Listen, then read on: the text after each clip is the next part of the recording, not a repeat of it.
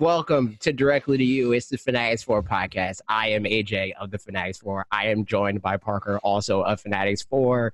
Hello. And, we're collectively joined by Max from Loot Pots, but at this point, you already know he's here because he's here, Hello. I still rep Loot Pots. I'm still here. I'm the official. It's very true. I'm the ambassador for Loot Pots. But to be fair, the only one that's been here, definitely. Yeah, the only one. The only one. Never Pete and Steve. Yeah, who should that be? Yeah, who even are Who even are they? But anyway, you can support our channel and our future endeavors by going to youtube.com/fanatics4, twitch.tv/fanatics4, giving us $4.99. In return, you get loyalty badges, you get exclusive emotes, you get gaming time from time to time, you get free Switch keys also from time to time, you get access to the supporters only Discord. It's a great old fun time. We talk about things. People hit me up and say, yo, you trying to play Smash at 2 a.m. It's great. It's a fun time. And you always are. I usually am. There's times where the world is exploding and I'm just not even trying to, You know what I mean? But you can join our regular Discord without giving us $4.99 and hang out and also play games and talk about games and talk about other stuff like sitcoms and whatnot. It's fun. It's a great old fun time. Also, people completing Pokedexes and, it's great. It's great. But anyway, how you guys doing? What games you playing? Doing great, sir. Doing fantabulous. There you go. I was doing great until I got the image in my head of people messaging AJ at 2 a.m. saying, yo, you trying to smash? Yo. That's true. It's true. It's a family-friendly podcast. If only you knew the amount of people. You get Mega Man messaging you like, you up? Giving you the yo, you up at 2 a.m. I'm several plane trips away, but the internet, that's what it's for. That's true. Yeah, man, I'm playing some games. Let me tell you what. I forgot. Oh, I remember. Ashley and I. Well, because some of them are the obvious ones. A little bit Animal Crossing. Just like speaking of Animal Crossing, I haven't touched Animal Crossing in like I'm sorry, but I haven't touched it in like 2-3 weeks. And Bob was streaming it. And he was like trying to sell his turnips, and I was just on a whim. I was like, I'll check my turnip prices. My turnip prices were like $5.60, and I was like, yo, nice. Dude. And I immediately was just like, hey, Bob, sell your turnips here. And I wasn't advertising it because I'm not sitting here trying to, I'm not trying to. You've done it. You've outed yourself, man. I'm not. To be fair, at the time that I found out, it was like 9 p.m. my time. So the shop was going to close at 10 anyway. Yeah. So convenient. I mean, and also it does take an hour, in fairness, to go into the online and join. Pretty much. Exactly. And then let everyone else join the island. I didn't even. And then people in chat were like people I've never seen in my life, dude, were just like, yo, you trying to open your game? I'm like, no, man. I opened the game for one other person, and for their safety, I will not disclose their name. And would you have opened the gates for me if I'd asked? Yes, 100%. Anybody that I'm aware, it's like I know you exist, like I know we have some sort of like mutual like friendship going on, I'm down, dude. But just randos in Bob's chat trying to use me, no, I'm not down for that, man. You're a Wolf Den fan and nothing more. Is that hate speech? What, a Wolf Den fan? You're a Wolf Den fan and nothing more. Is that like? No. You're trying to like reduce them down. No, I'm just saying that like as far as like your like exchange backpedaling. We get no, 100%. All I'm saying is like you can't use the benefits of me when it's more convenient for you, and you actively ignore my existence every other time. Like no thanks, It's true. I'm petty, is what you're saying. Yeah, cool. Yeah, but what are you still doing on Animal Crossing, Parker? Well, so I just finished my fossils. Yesterday I turned in some fossils, and they're like, this is the last one. And that was the thing, really. Like that and going to the store were the only reasons I was really logging on, other than chores. Yeah, exactly. So, so that's done. I can't do that. So it's nice that that's done. At this point, I'll probably still every once in a while check my store because like I still haven't gotten an acoustic guitar. I'd still just like that. Yo, I already told you I have one. Oh, I forgot. Okay. I'll hit you up.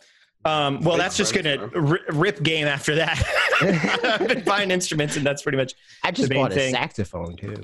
I do have a saxophone. I've got a harp. I've got a grand piano. I've got a cello. But yesterday, Ashley was playing, and she's like, I don't really care much anymore. And I was like, yeah, I think that's like kind of the general vibe. I mean, like yesterday I saw a lot of tweets as well of people that were like, it was more vitriolic than that, of more like, this is nothing compared to New Leaf and blah, blah, blah. And like, yeah, I'm sure we'll get more stuff down the road, but. So that's a fine way to think about it. If you imagine or you convince yourself that the final boss of Animal Crossing is just not thinking about Animal Crossing for a couple of days, and I beat it. I beat the game. It's no longer in my head. Yeah, this is true. Yeah, I don't understand why like every game has to end like that for people, right? Like, or otherwise, like, yeah. I don't know. Sorry, go ahead.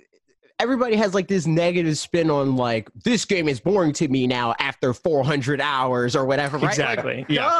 I would hope so. Yeah. Like when everyone was time traveling and rushing for all the content, and they got to the end of the content, they were like, well, where's all the content? It's like, time traveled through it for, hours and hours. Yeah. So, but that said, we, Ashley and I did play, I think it was after the podcast last week, we downloaded the demo for Hatsune Miku. I can't remember if I talked about that. What prompted that? I'm pretty sure she was just on the eShop page, I think when we were looking for Grease, pretty sure. And so she just downloaded, she was like, this one looks cool. And I was like, there's a demo, just download. And she's like, okay. And it's a rhythm, it's for anybody who doesn't know, it's a rhythm game, very Japanese rhythm game.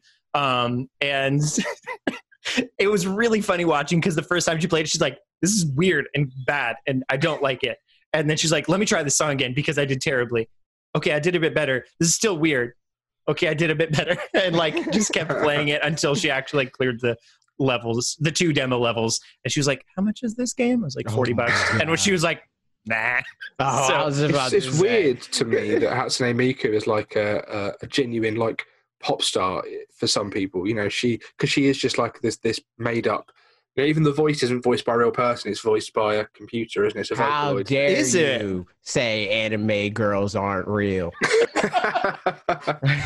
I'm sorry. Okay, I apologize to your waifu for me. I'm sorry, I didn't mean to say it. I don't have a waifu. I'm just speaking for the people that. I don't have a waifu. Okay, officer, I don't have a waifu. I promise. Well, to be fair, I'm not buying freaking Xenoblade Chronicles Definitive Edition, so there's. I mean, you can download it from my account now because I just bought it. Can I really? Because we all know, that I'll do that, and then like, it'll be your game of the year. You'll do it. Like, chances are, if we're not just weighing it by precedent with Fire Emblem, I'm going to play it once and then never again. Yeah, but it's free. I just had. Oh my god! So a horrible revelation. That was nearly a year ago. It's true. Wow. Better times. Yeah. That's, wow. We were. Oh my god. Ooh.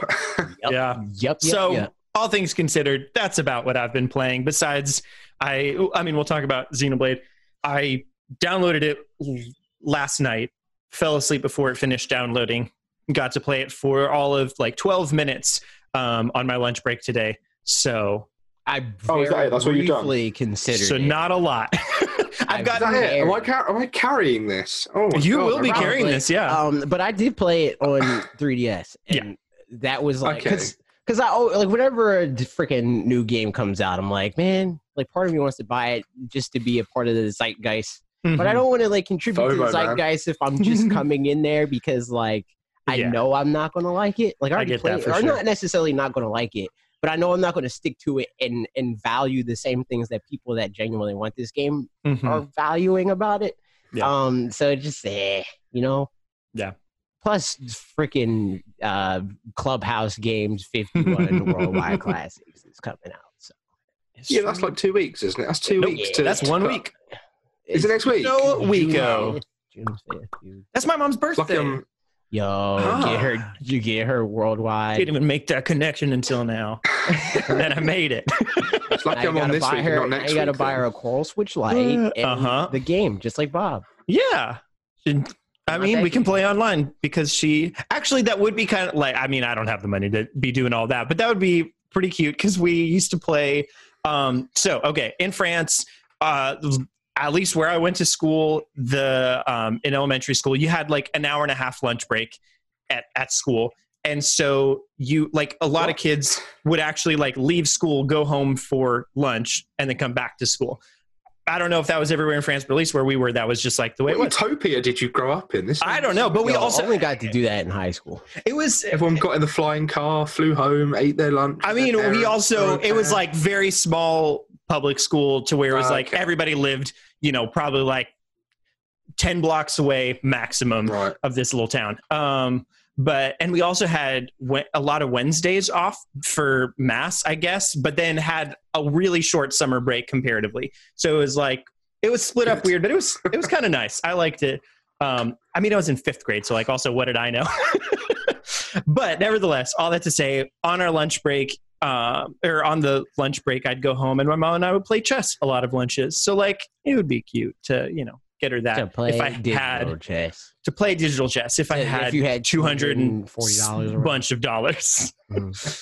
Plus tax. You know how they say that if you put like 1 million monkeys in front of 1 million typewriters, they could write the works of Shakespeare, right? I know how they say. I think it's infinite, not just 1 million. Because is it? Scrounge up 1 million monkeys. Okay, fine.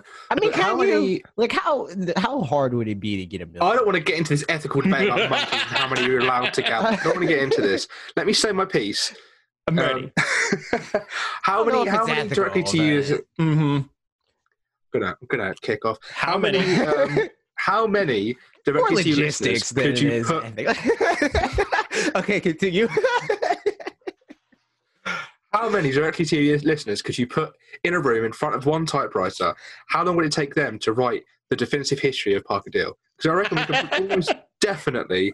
You just start with, I was born in a family of 4 in a hospital bed in Virginia, right? You start with that.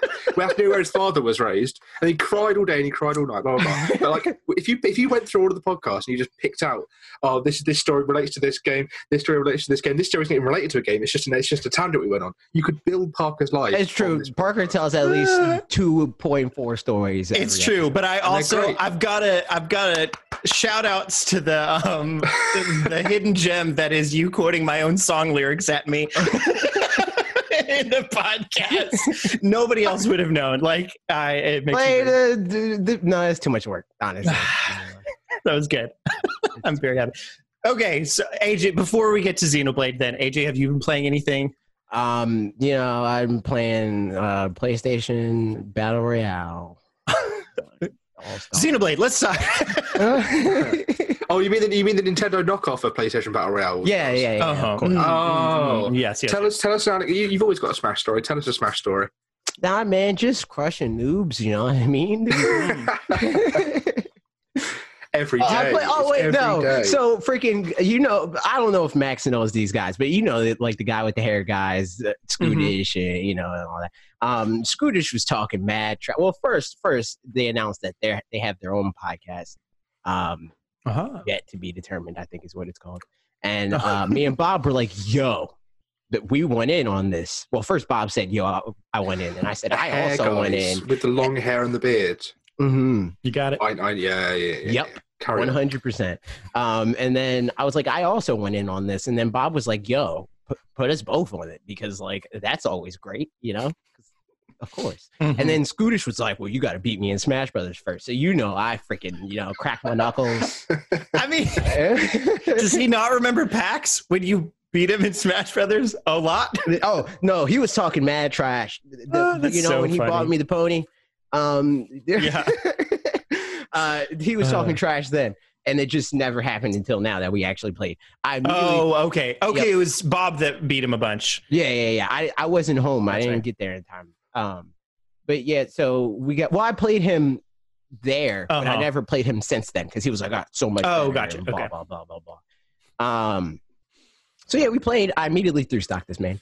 And then he was like, "I'm sorry." He was like, "My brother was playing," and then he changed his character, and then I threw stock this man again. And then he was like, "I'm so bad at this game," and I was like, and then he changed his character again. And I three stocked him. I three stocked him a bunch of times, and then we played like 15 games, and then I switched to Inkling, and I barely lost that match, and then he closed the arena. I was like, "All right." You love to see it. Got on a high, man. Yeah, that's what he said. That's exactly what he said. So yeah, those are my Smash escapades. So you'll know when I'm on that podcast because I'm owed for 14, 15 times over now. I destroyed this man. There you go.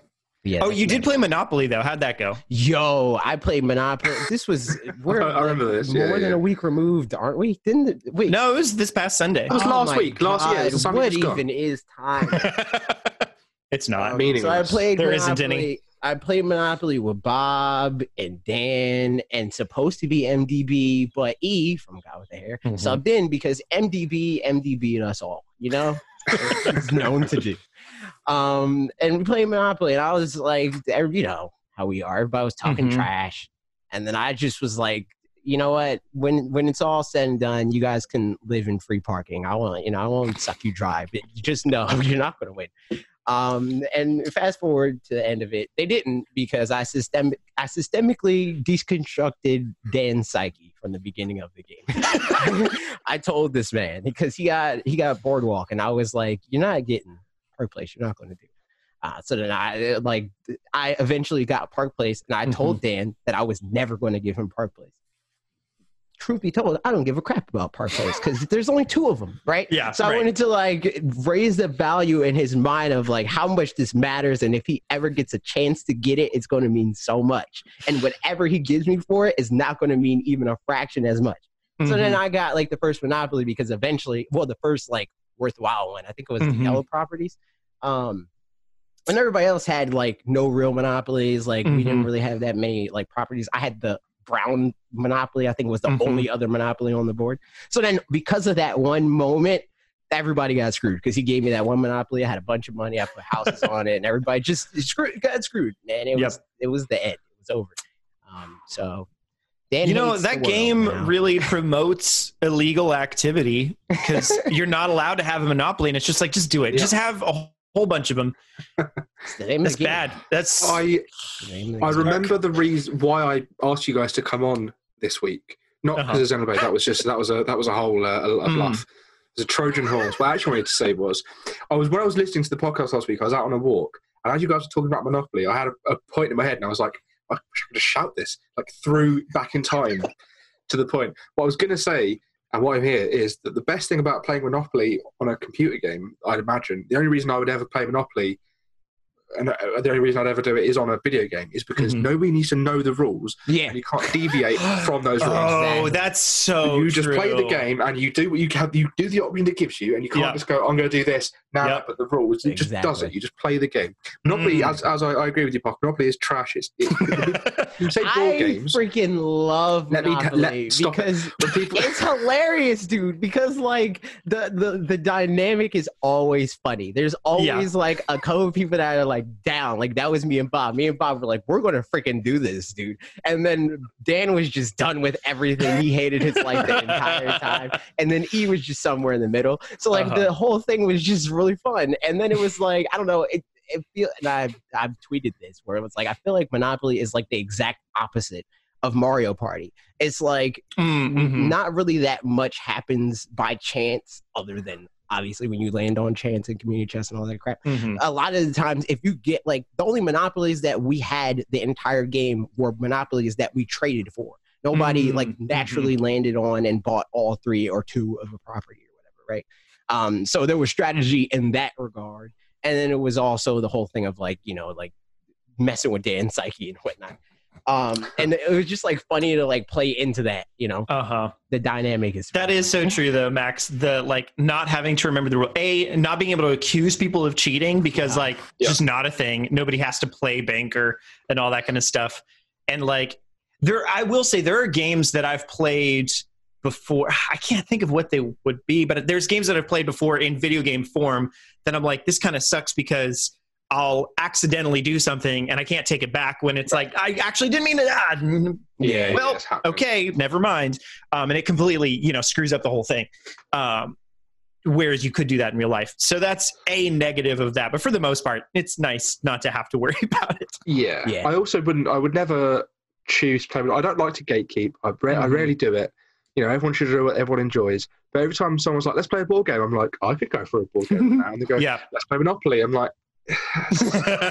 So much. I remembered what game it was. It's Ascension, which is a deck building game. I played the app version of that a whole bunch, and it made it super easy because I didn't really have to think about what all the steps were that I had to do, because it can get pretty complicated as far as like just what options there are available to you.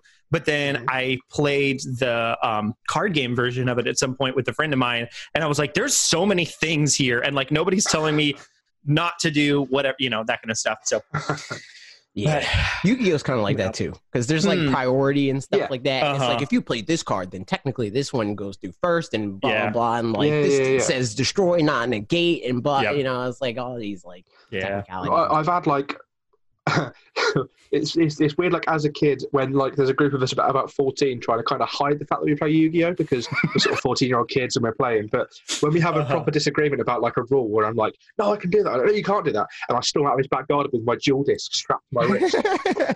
This giant plastic thing. I'm like, no, I'm not having this anymore. I'm just like walking down the street with this giant plastic. That's so funny. I love it. Well, at least we're protected if a hooded tall, mysterious. Oh man, he's going to the shadow realm. He's going. Yeah, to the exactly. It's true, but yeah, Xenoblade. It's like his hand, like he's holding a gun, but it's not actually there. It's not actually there.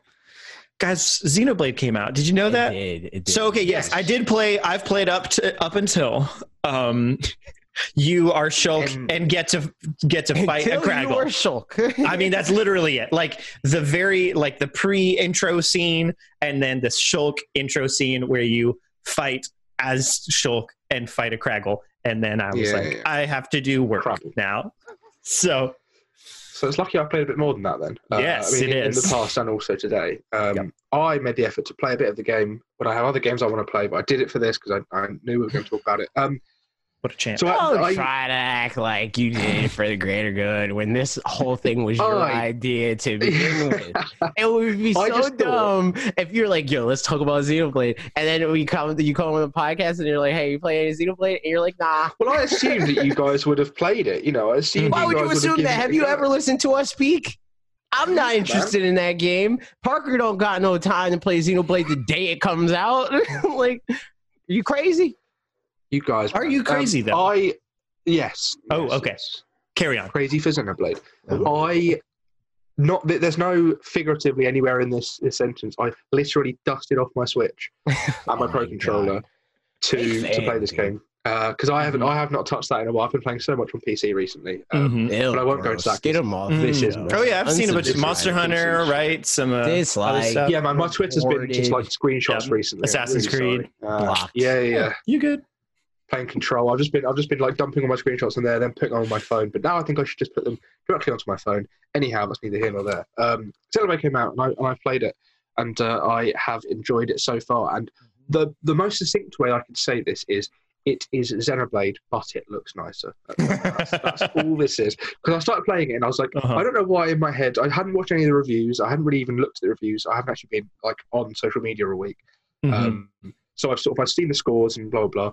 And I'd heard a little bit about the resolution or something like that, but I didn't delve too much into it. But I opened up the game, I started playing the game, I watched the opening cutscene and was like, this looks really nice. I started playing the game and was like, oh, okay, maybe I expected like, this looks amazing, but it just looks like Xenoblade but better, which is a good thing because Xenoblade is, it always had good design, it always had good looking characters, and it does exactly that.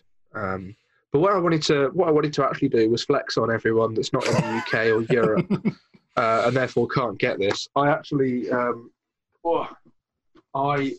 remortgaged my life.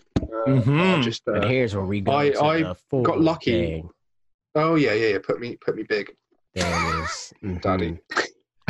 Jesus. I got the Xenoblade Chronicles Definitive Edition, Collector's Edition. Woo! Collector's set, sorry, because they can't have edition twice. This I think was European exclusive. There's probably loads of them because I'm sure everyone I've seen that had the game in my short time on Twitter today had this version of it. I was going to just open it up, show you guys what's inside, show you guys what I got. Let's see. Yeah, so this is a lid. What this does? I can't believe it. Oh no! I can't wait until he pulls out a beam sword. Just wait, hold on. So it comes with a steelbook. which is very nice. Okay. And when you open it up, it's got the, you know, Bionis and Mechonis. Yeah. Fighting. My screen's too bright for you to get the proper look at at those that, guys. Yeah, that's cool. What's the inside look like? Also, the inside has Face Nemesis and I can't remember this character's name. Yeah, I surely don't know who they are yet, but the screen. Oh, look at that. There we go. You can probably see that at an angle, but yeah, not even a single booklet. I remember back in my day, we had booklets. I just pulled this out of it, man. No, you just watch me that's pull this not out, a man. booklet. This is the booklet it's true. that came in my day had 47 pages, and they have odd numbers of pages. 47. I mean, pages. yeah, I guess depending on where you start counting. Specifically. It has a copy of the game. Oh, it has a copy of the game without the stupid. Oh no, that's seen the German. Nice. Oh yeah, USK. Yeah, thing. Oh my god, it's garbage. So glad. I mean, even like Peggy's fine, but like to not have USK. Because sometimes you get a collector's edition that's for the whole of Europe, and it's just. That's yeah, man. They should really. That looks like that on the inside the future connected stuff. Okay, benefit of the brain recognition. Yeah, this did actually have This actually has something inside it as well. Just for AJ's benefit. Is it a 47-page booklet? It's also in French. Read some of that off for you. Yeah. So, you could if you wanted to. This comes on a wasteful piece of cardboard. Look at that. You could fit like a pizza in there. Yeah, but back in why don't they fit a pizza in there? That's what I want to know. In my day, we killed trees for the novelty for the lulz. Of it all. Yeah. So gamers could let things rot on their shelf. Yeah, but you could write like cheat codes in the back. I remember I got like GTA or pre-owned GTA once and had all the cheat codes written in the back, and I was like, excellent. You know what? That's no more remembering. Use of tree. That is. I carved cheat codes. I just read it on real trees. Yeah. We have the sound selection, which I'm actually a little bit not disappointed with, like massively, but I do wish that they actually started including full soundtracks. They did this with Xenoblade 2 as well, where you get a CD and it's just got like some of the songs on there. But you can probably see. I don't know if this is actually back to front for you guys. Oh no, there we go. Yeah. And that's a lot of Smash Brothers songs. Yeah, right. I don't know how many Xenoblade songs are in Smash Brothers. I actually have no idea. It's definitely got Gal Play, which is on here. So there is at least one. But this is actually pretty nifty. I don't know if you've not seen the pictures, but it is in the. Nice. It has Monado design. That's cool. I like it. Got the Buster. Yeah, Monado Buster. I think this is image. I'm really feeling it. Oh my god! I'm really feeling it. I don't actually have a vinyl player, so I can't enjoy this like I'd like to. I've got so many vinyls. Just come over to my house. Just pop on over. Well, you know what? It's true. If that's an invite. Bring it to PAX, dude. And you got to bring your record player to PAX as well. PAX is like if you divide me and Parker's names, but I got like most of the names. You're not wrong. Yeah, right. It's 2/3, or it's 1/3 of mine, and 2/3 yours. That doesn't even make any sense. 1/3 of your name doesn't have 3 letters. No, third. No, it's 2 out of 6. That's true. That's Math it up, guys. Come on. I was thinking about the letters that you independently contribute. I know. I can't believe that we merged that day. We shared the A. Yeah. And then nearly finally, it comes with a. It's heavy. Right, heavy. Hefty art book. This has got. Oh, that's nice.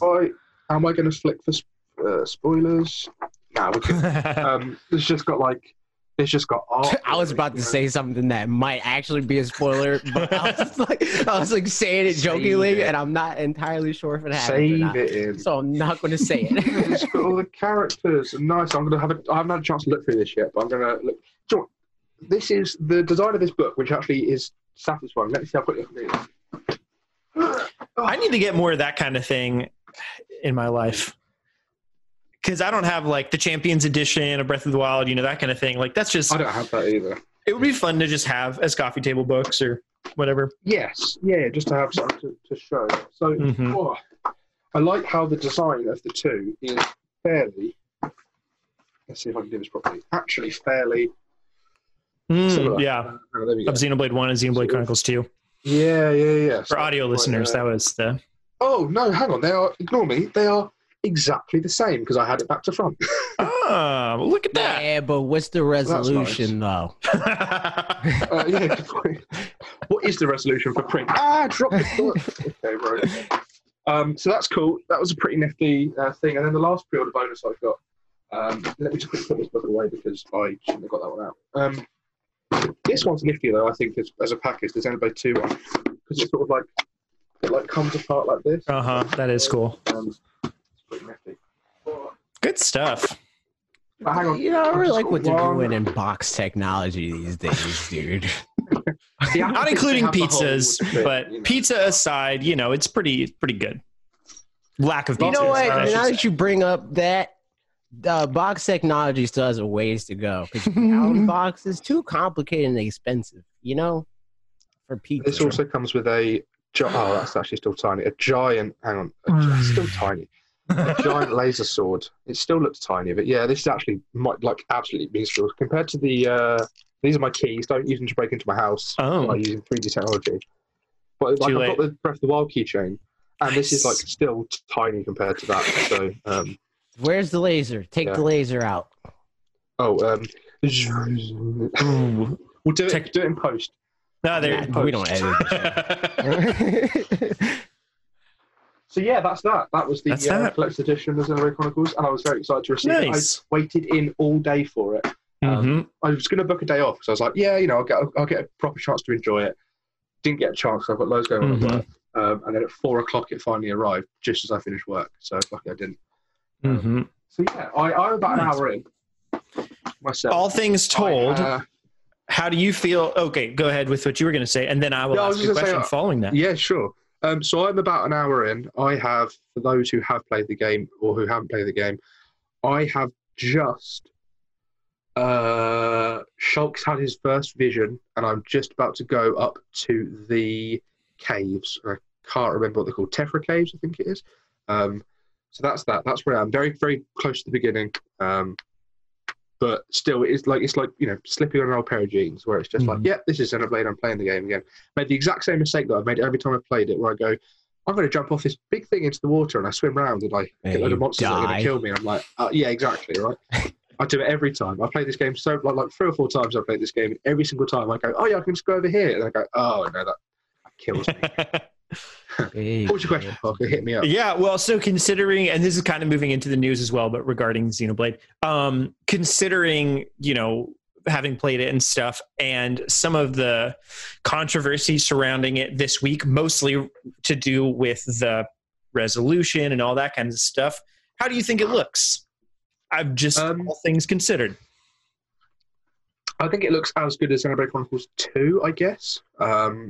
I mean, the area that you start in is fairly nondescript, so it's not got any of the cool lighting effects. It's not got any of the cool, like, you know, it's not really big enough for me to fully take it and go, oh yeah, you know, this looks much better. But the sort of the micro details do look nice. A weird thing I noticed is that, and if you guys are playing it for the first time, who are listening, or who either of you, who are Parker, who are Parker, I played it, but on 3D. When you Well, I played 40 hours, so I barely, you know, jumped off the stoop, you know. You chipped it. So, Parker, when you leave where you are now and you start walking towards Colony 9, look at the walls and note, this is in docked mode, notice how the walls from far away look kind of like the textures are kind of big and not that great. And then you get close to the wall and the texture looks really good and crisp.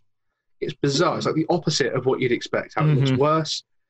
You know, as a macro, then you're getting closer and it looks better. Just, remember that. And that's not really the opposite, though.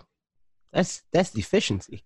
It's like, it's far away, we don't really care about that. But when you're close up on it, we want it to look good. Yeah, but like, but usually you can like be like, oh yeah, this game looks really good, and then you sort of walk up to the texture and you go, oh, this doesn't look that good because now I'm close to the texture. Right. You kind of in the sense of you're basically zooming in on it. But they're technologically. You know, prioritizing when it's closer to you. So that's it's like so when you're far away, the walls look like the rocks in Pokemon Sword and Shield do, you know, where it's kind of like big textures, and then you're getting close and they've just like made that texture really tiny again. It's like they've got one texture that they just sort of stretch when you're far away and see when you're close. But it's like the opposite of how it usually seems to me. But yeah, it was interesting. not interesting enough to talk about it for 2 minutes. Like I have interesting, all the same.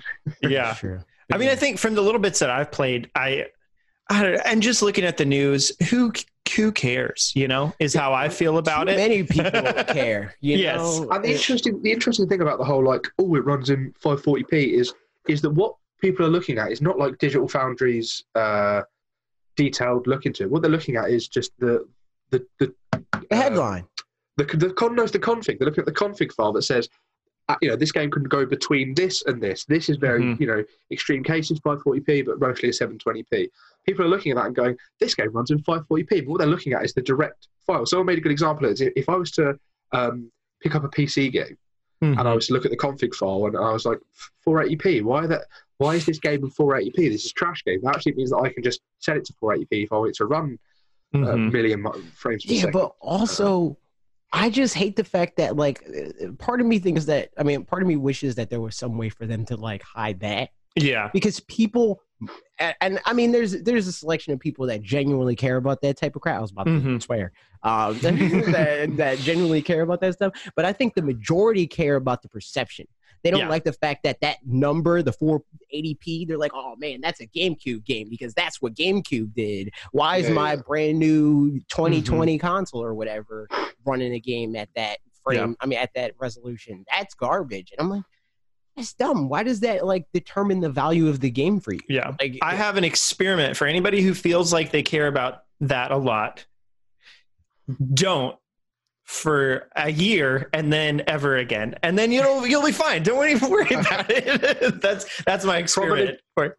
From an objective point of view,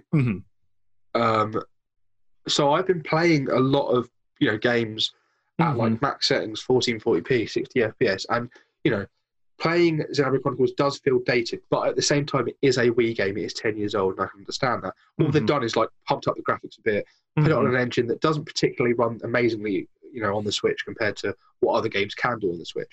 But that doesn't mean it's not a good looking game. That doesn't mean that running at 720p means it looks blurry all the time. It just doesn't it's not as crisp. The only issue I would say that I think that there's stuff that can feel dated that matter more to a game's quality. Because visually, as far as function, visuals only matter because they communicate to you what is happening. Right. If you can't see what's going on, I know some people had frustrations with Wolfenstein 2 or whatever on the Switch because you were there were times where it was so blurry you couldn't see enemies to shoot them and stuff. That's an issue. That's a problem. If you got blurry textures on signs and I can't read anything, that sort of thing, then 100% understand that. Yeah, but if there were a way to just not know what the numbers were and just go visually and not have people who were trying to figure it out, and even when the numbers based on visually, man, this shadow texture is really low quality. Who freaking cares, dude? Are you going to die because you don't have a high resolution shadow? Why does that impact your enjoyment of the game? Yeah, exactly. I've literally gone from playing Control, which is a game from last year.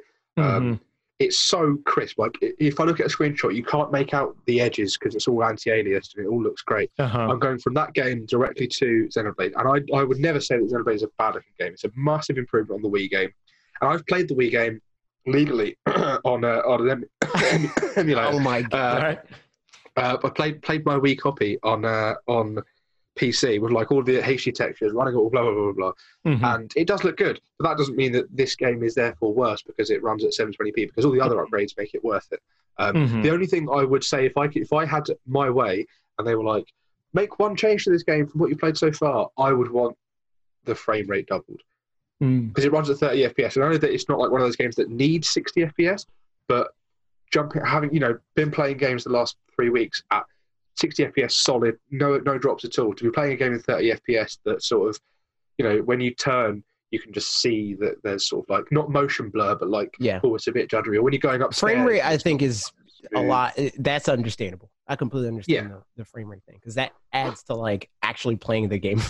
Right. It just feels smooth. Right. I don't. For me personally, I don't know that other than games where it's it's got some slowdown and issues with frame rate. Right. I don't know that I personally have much experience or if it's 30 or 60. I think definitely there's probably games where I'm like, it feels better because it's 60. Yeah. But like, I don't care personally one way or another, but I know that is something that can actually be valid, you know, as well. To be fair, I would say that like that makes sense given the type of games that you usually play. Yeah, exactly. And I would even argue that this probably is a game that it doesn't really matter as much. But I can say that like games like for Smash or something like that, it would feel significantly worse. Yeah, it would be a different game. Yeah, you know. Right. Also, random aside, did you put it back in gallery view? Yes, I did. Look at you go. What a professional. Wow. Continue. So let's go. It's one of those things. Oh, I've lost my point now. What were we talking about just before Parker said that? I had it in my head. We were talking about frame rates. And Parker said so if a game is running at a smooth frame rate, like if it's at 30 FPS, no, that's it. Let me jump back. So when you're playing a game that's like fast and fluid and you want it to be like an action game or something that is like Monster Hunter, for example, like so even on the 3DS, when I play Monster Hunter Generations, that runs at 60 FPS on the 3DS. And then jumping from that to Generations, which is a newer Monster Hunter game, looks just as good graphically, but it was at 30 FPS. That was, you noticed that. And it's not necessarily, because it's not competitive, it's not a game that necessarily needs it for that competitive edge, but just for the fluidity, because it's quite a quick game and there's lots going on, and it's cramming all this detail onto this tiny screen. To have that extra, double the frame rate really helps. And, it was one of those things that we didn't play a lot of Generations when it came out because of things like that, the frame rate and other things, but blah blah blah. But having sort of jumped from, if you were to play a game at 60 and then lock it down to 30, which I did for Star Wars Jedi Fallen Order, I had it at 60 FPS, knocked it down to 30 to see if I could max out the graphics to get like a screenshot or something. And then I was like moving around and I was like, oh, okay, you can really tell that you've halved this frame rate. But if you're playing a game that is at 30, is always at 30, and you can't play it anything other than 30, you're not really going to notice. Right. You're not. And it's not going to stop me from enjoying Xenoblade at all, even though I am one of those people that's like, gotta be at 60. I'm not going to not enjoy the game that I love. And, even if I was playing it for the first time, I'm not going to say this is a bad game, this is a bad port, the Switch can't handle it, blah, blah, blah, whether that be the case or not, just because it runs at 30 FPS. Yep. The other part of this is the reviews, specifically one review that people are not happy about, and I think the fact that they're not happy about it is very stupid. And it's we're learning because I don't know anything about this. The IGN review. So IGN reviewed this game and they gave it an 8. So I like on one level, it's like okay, dude. Like they gave it an 8. First of all, second of all, that's a good score, right? Yeah, exactly. Whoa, hang on. There are people that are upset they gave it an 8. No, this is what they're upset about. Oh, okay. They're upset. Okay. They're upset because you know how IGN, they're a corporation, right? And they have like tens of, if not hundreds of people contributing to reviews at any given time. They had, I think it was a freelancer that actually wrote the review.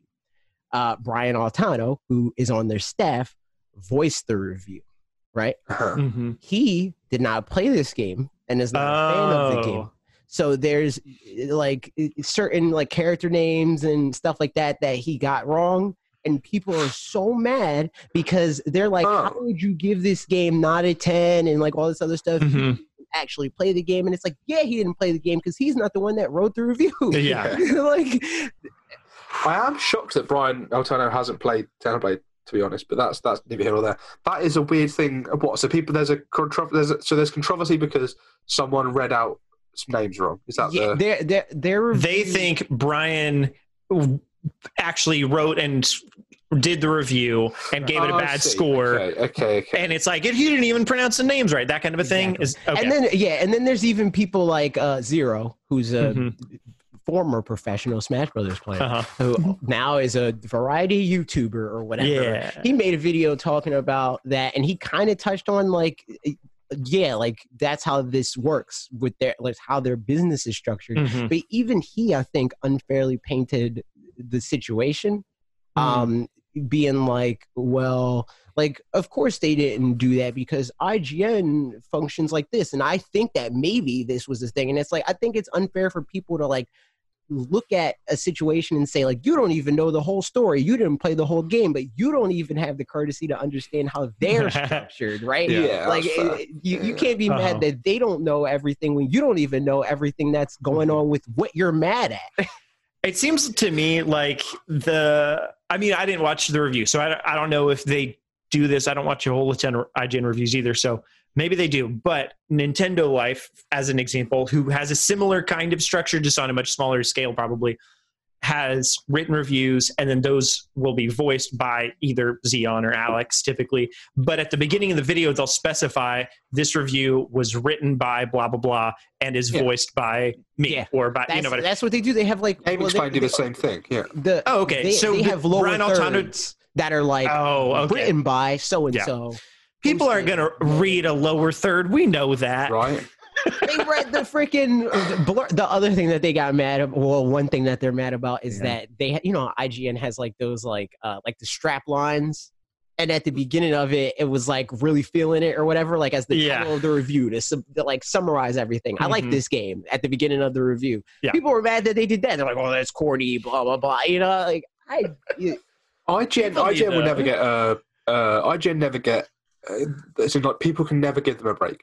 Anything IGN does, you'll always see one of the two sides. You'll either see IGN does something good, and everyone's like, "Ha, IGN, blah blah, you're trash, blah blah," or IGN does something bad, and it's like, "Huh, typical IGN, blah blah." They just can't. There's nothing they can do that people. Yeah, people will give them credit for the things they do. They've got a bunch of great people there. Brian's great, Max is great. Who did the Pokemon review? Was that Casey DeFreitas? Well, she did the more recent one. Are you talking about the Aqua? The Sword and Shield. Oh, yeah. I think that was Casey DeFreitas. Yeah. Okay, yeah. Plaguey? Yeah, Plaguey is not there anymore. She's at GameSpot, I think, now. Oh, I see. Okay, well, yeah, anyway.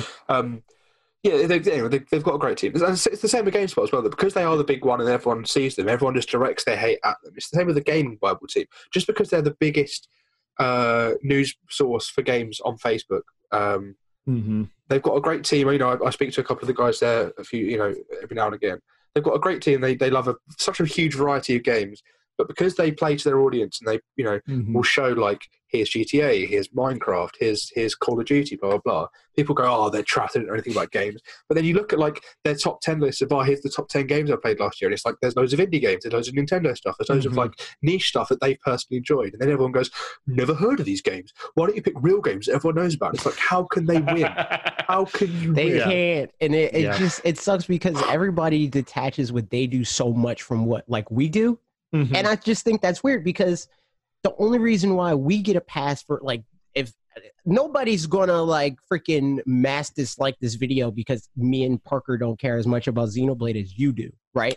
Because they understand, like, okay, for like, what it's worth. I mean, but at the end who's of the day, say you had a whole freaking darn near decade to play this game, and you haven't yet. But debatable, but regardless of whatever it is, like us saying like I don't care about X game or whatever. People are going to. I don't care about the X Games. That is true. Yes, exactly. Right.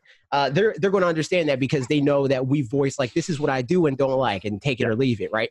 They don't take that time to do that with IGN. They just all automatically assume that they should all have this blanket opinion. Yeah. Like even within like Fanatics 4, me and Parker don't agree on everything, and people understand that. So why can't you at least do like the base? Well, and it's tricky for like, I mean, with IGN or whatever too, the fact that they have so many people that have differing opinions, which is good and right.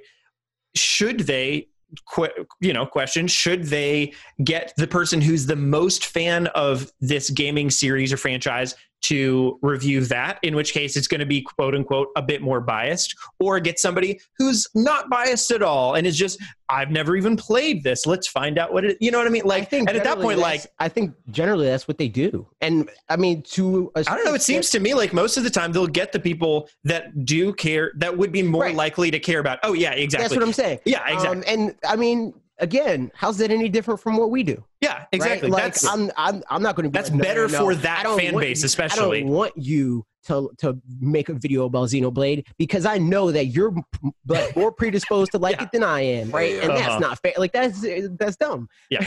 to take a trip through memory lane with me. Let's hop back 3 years. Let's go back 2.5 years to December 2017 when Xenoblade Chronicles 2 released for the Nintendo Switch. At the time, wasn't a Family of Systems. Is now a Family of Systems, right? Let's harken back to that time. I remember it might have even been IGN. You know, IGN released their review and they said, "Oh, this game's an 8 out of 10." Blah blah blah. And all I remember from that was, you got someone who doesn't like RPGs necessarily to play this game. Why wouldn't you get someone to play RPGs that likes this game? They would have given it a better score. It's like, well, that's not fair. Yeah. Why would you we should get someone that's going to like this game more to review it because it's going to give it a better score. Wouldn't you rather the average gamer who maybe isn't a huge RPG fan, you know, him not necessarily liking RPGs doesn't mean he's going to rate this game low for being an RPG because he's very aware that it's an RPG. He's not playing this game going, God, I hate RPGs, it's just getting a lower score. He's going to play the game as a reviewer should and you know, give a fair assessment of it. It's just like I think people think that reviews have a different purpose than what they actually do. Yeah, like a review's job is not to convince somebody that is diametrically opposed to liking a game. Like they do not want to like the game to convince them to like the game. It's not their job to come out with this review and make me, somebody that doesn't really care about JRPGs, then care about this one JRPG. Yeah. It's supposed to be for people that are like, I'm kind of on the fence. I don't know. Like I'm sort of interested, but I'm not sure.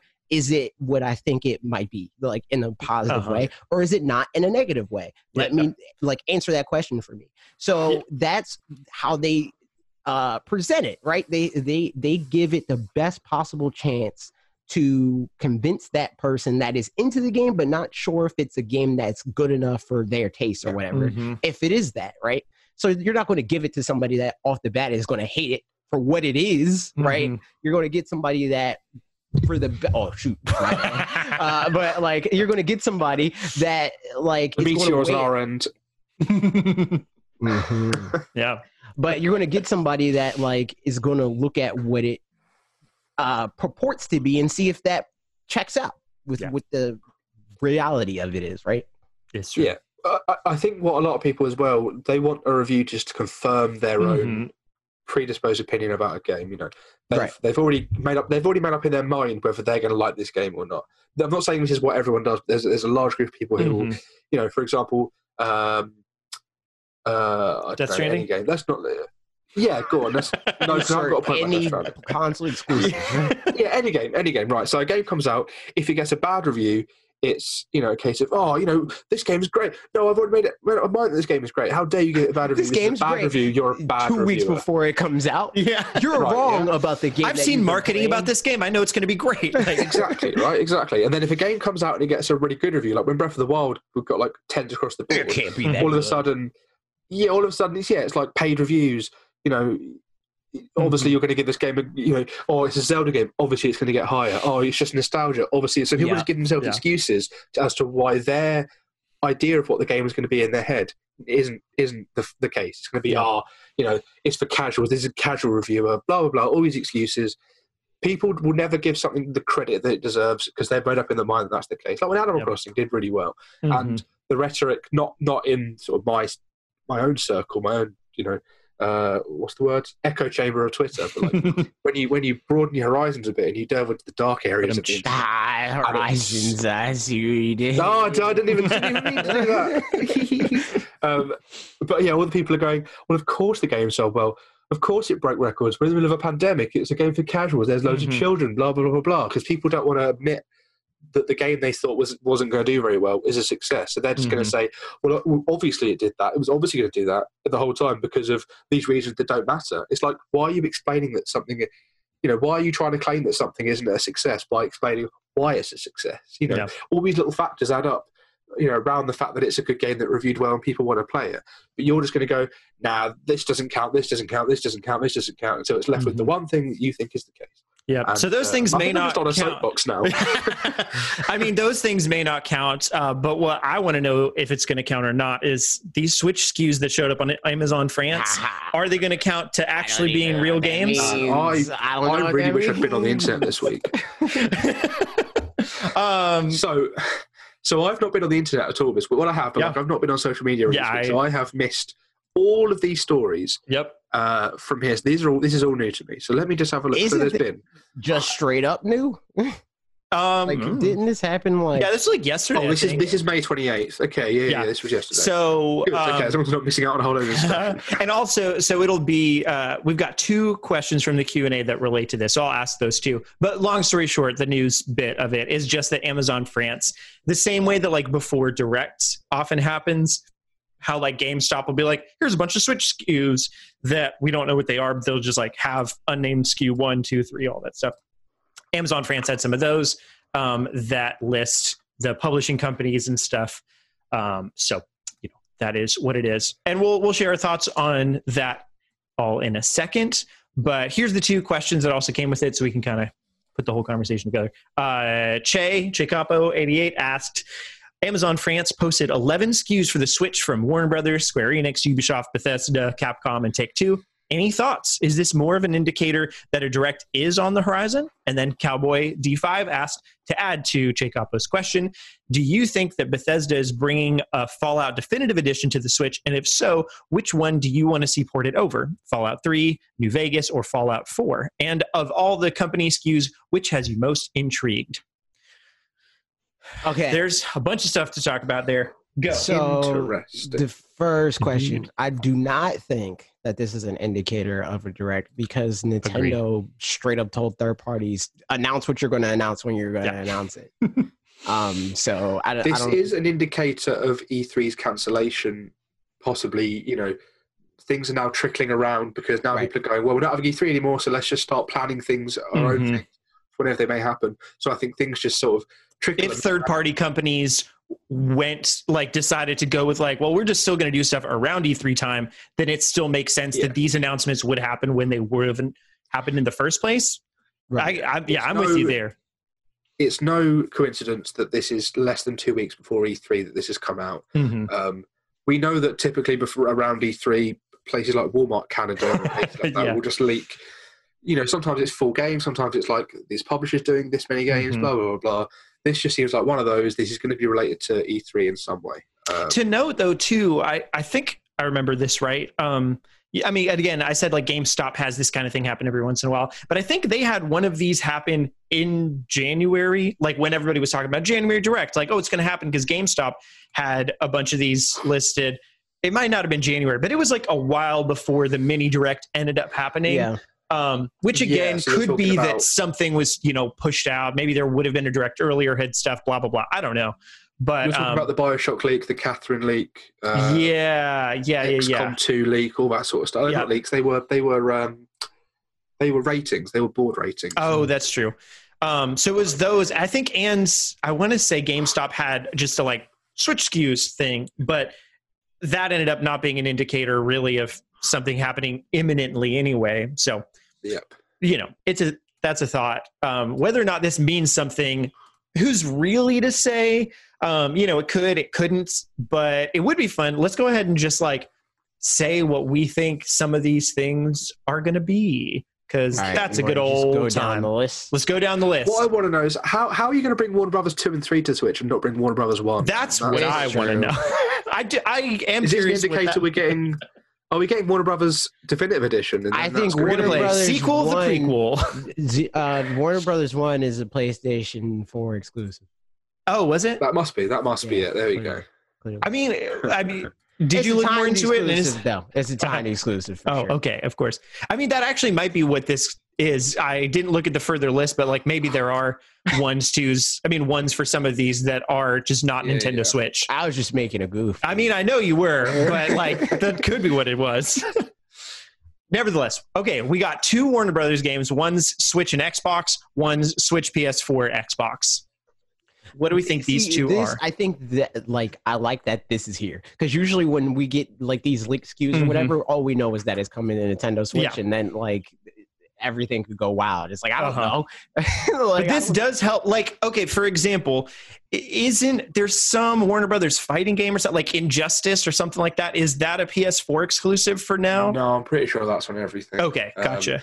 That's the confusing thing about some of these is that there's so many games that it could be when I think about Warner Brothers games. You know, things like Bastion, which I know is already on Switch, but it could be a physical edition. But there's all these games like Bastion's Batman. Warner Brothers. Bastion is a Warner Brothers publisher. Yeah, I wouldn't have known. Okay. WB, whatever. And then they've got like the Batman games and other such Warner Brothers games that I can't think of. But these are all games that, in my head, when I think it could be maybe Arkham Asylum's finally happening. Oh my God, I've been waiting this whole time. And then you look at it, it's actually also coming to Xbox and PS4, and you go, well, it's already on Xbox and PS4 in all of its, remastered glory, all of its blah, blah, blah. So why, it can't be that. That's the thing. Like, makes you wonder like the Nintendo Switch and Xbox One, which coincidentally is like the only thing that we see on here. No, there's just one that's PlayStation 4 and Nintendo Switch. I think those are easier to predict than Nintendo Switch and Xbox One. Because like, especially if it's like some sort of JRPG or whatever, like we know that they're less likely to put it on Xbox. Yeah. But the inverse, like what games are going to be like popular on Nintendo Switch and Xbox One, but not PlayStation? Or my only guess for that there. Yeah. That's, I mean, because I don't know what games are exclusive, like not even exclusive, but like, I mean, I guess are exclusive, but just like, I don't know, we just only put it on PlayStation 4 for the moment. And like, I guess we'll stick it on the other ones. It could be, I don't know, like some kind of Lego game. But again, that would also already be there. It would be very weird if they had an exclusive. I mean, that could be the Warner Brothers 3, for example. They, there's always a new Lego game coming out. So like, I could see that being that. That's not super fun, but.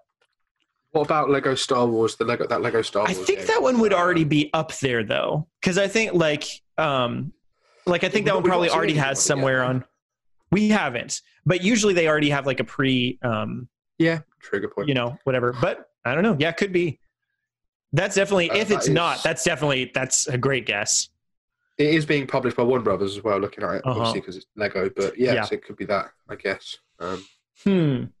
I'm guessing one of them is the first. I'm going to say Injustice. Something. Because that'd be a weird for the Switch and Xbox exclusive. Hey, I don't even know, man, but that's what I'm going for. I mean, then again, we're still having Mortal Kombat 11 stuff. I don't know how closely together they'd want to put that, but I am now looking at their entire catalog to see what is okay. So that's on Xbox. It's interesting. I mean, what we probably need to do maybe is also think that these could just they're incomplete listings. Yeah, so there's no reason. Maybe there is a PS4 one. They just haven't put it. Exactly. Yeah. I thought about that earlier and then forgot to say it. All right, so you can't take credit for my thoughts by doing that, Puffy. You can't say, I already thought about that actually. So the Warner Brothers one is Lego.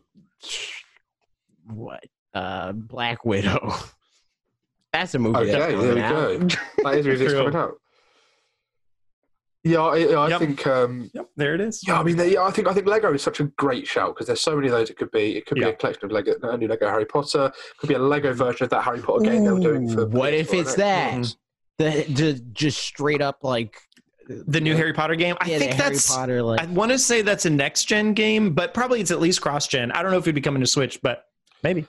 Yeah, I mean the same with the new Batman title. Yeah, right. Yeah. Batman Arkham City was on the Wii U, so it just seems like Harry Potter. Well, then again, Star Wars is also in the same boat. But it would be so weird to have a property like Harry Potter not try to come to everything. Yeah, right. Yeah, like how you had the PS1 versions of like the Spider-Man. That's also a Game Boy Color. Yeah, exactly. Right. There's a Game Boy Color version that's for some reason a turn-based RPG, but it's because they want to grab that audience, and the Switch audience is going to have a large amount of people that are going to be interested in Harry Potter. There's more people with Switches than Xbox Ones. Oh, hang on, figured it out. Good point. Lego Harry Potter years 1 through 4 and years 5 through 7 are only on PlayStation as as far PlayStation 4 as far as this thing shows. There it is. So this thing? Both of them are Harry Potter. This sounds like the Wikipedia. The first one is Lego Harry Potter, and the second one is the Harry Potter open world. I mean, we've gotten a port of that. I'm sure that's not what it is, but yeah, I don't know. Harry Potter years. Come on, show me this. Harry Potter year 1 to 4 and 5 to 7 is on Switch. Yeah, it as one solid thing. You're right. Yeah. Oh, I knew we were going to get them separately. Yep. Now's the time. So yeah, Warner Brothers things. I think it's probably some kind of Lego something. Could it be some kind of a Batman collection? Does that already completely exist? Yeah, it could be. Yeah. So there's the Return to Arkham collection. Yeah, I don't think the Arkham games are on Switch. But like, are they on? I'd own them. Yeah. Is there a collection they could make, like a remaster that they could make on Xbox One and PS4 that don't already exist? Return to Arkham has, I think, the first 2 games on a disc that's on PS4 and Xbox One. Mm-hmm. Whether that includes, whether they like decide to do it again, because they've released those games so many times and they've always got like Game of the Year, Game of the Year this, Game of the Year that. You know, it could be that they're going to do a collection that includes Arkham Knight. Is bundled in together. It's quite cheap, and it's also going to be on Switch. Maybe it's an excuse for them to release it to Switch, and then also try and recapture the audience just in time for the new Batman game that they're working on, the Court of Owls one that was leaked like a year ago or whatever. That still hasn't been. Oh no, sorry, it wasn't leaked. They teased it. They literally teased it, and then just went shh. They didn't say anything. Batman would be my dream. If I had to pick a game for this to be, it would be Batman because I love those games. So let's say probably some kind of Lego, hopefully some kind of Batman, and then we'll see. Next up, we got Square Enix 2 and 3, Nintendo Switch only.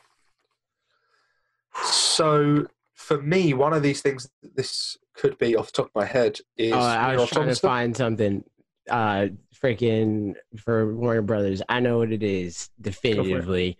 They have Bugs Bunny Rabbit Rampage on the SNES, and they're going to do a gritty reboot, dude. We got it. How did we not figure it out earlier? I'm hunting rabbits.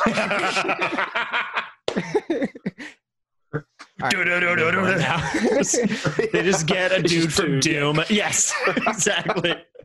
That wascally wabbit.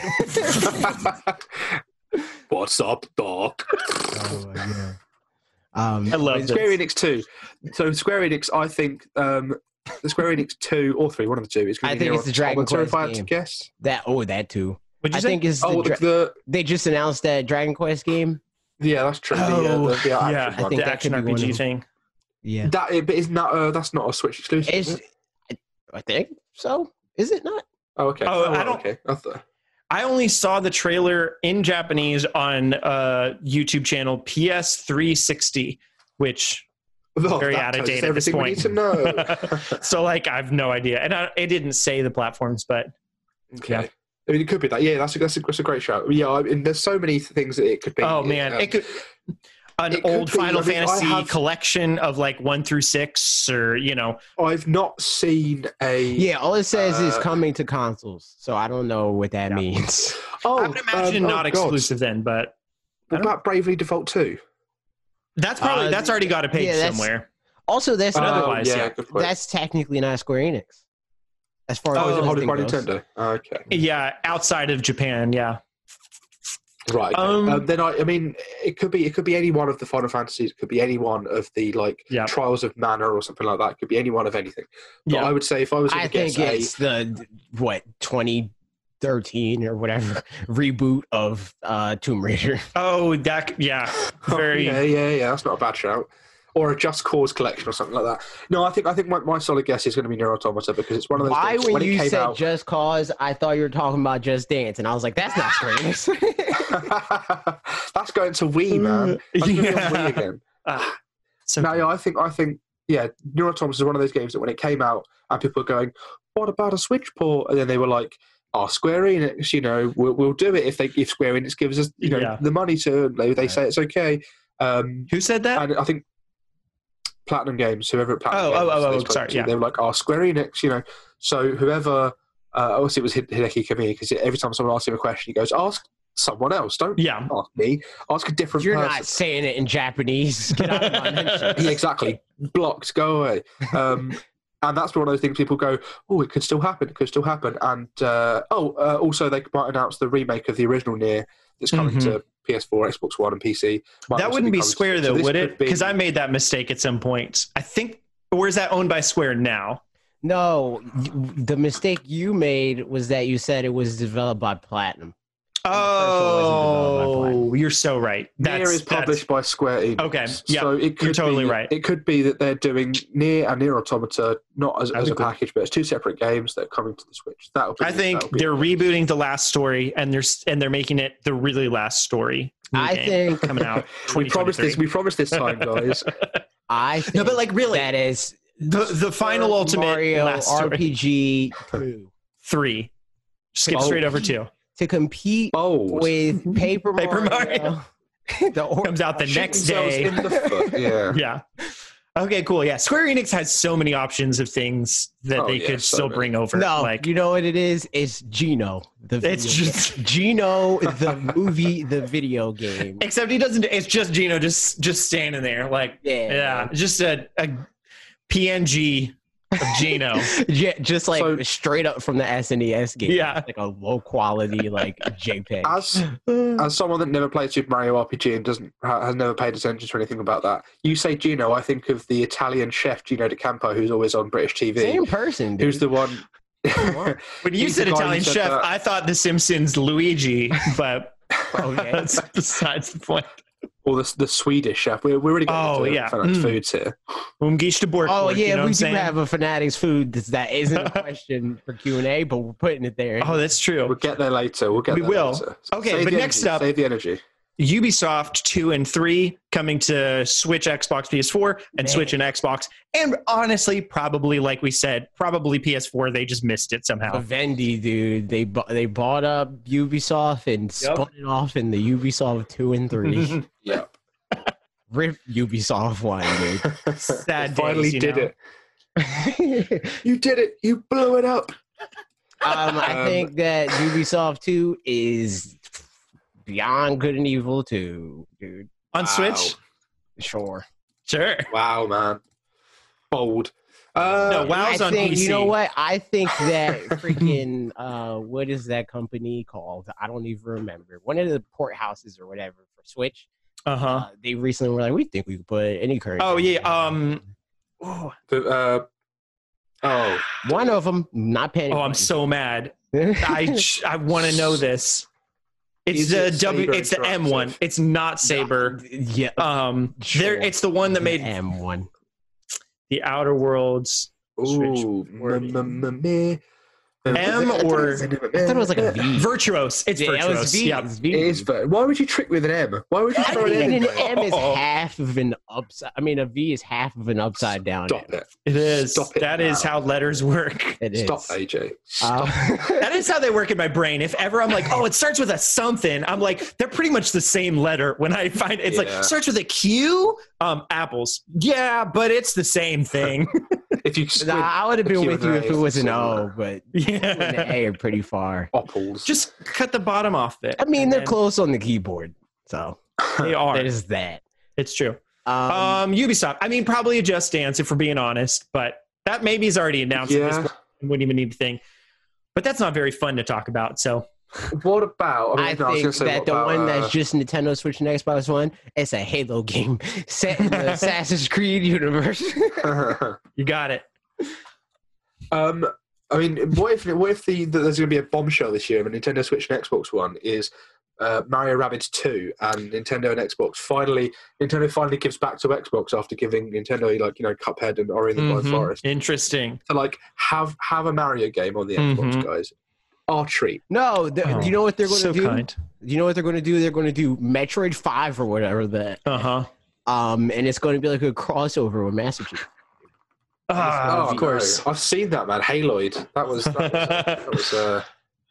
do you guys have your favorite? Also Saber Interactive also made similar comments, and I think they said that like people were going to be surprised at the games that they're porting to Switch. They said that, and then also Iron Galaxy back in the day said the same thing about Monster Hunter Everybody's saying it, dude. Yeah. Everybody's saying it. So what I'm saying is every PlayStation 4 launch exclusive also coming to Switch. Every one of them. I'm always surprised. I'm always surprised by these Switch ports when I hear about them. Then I see them, I'm like, that makes sense.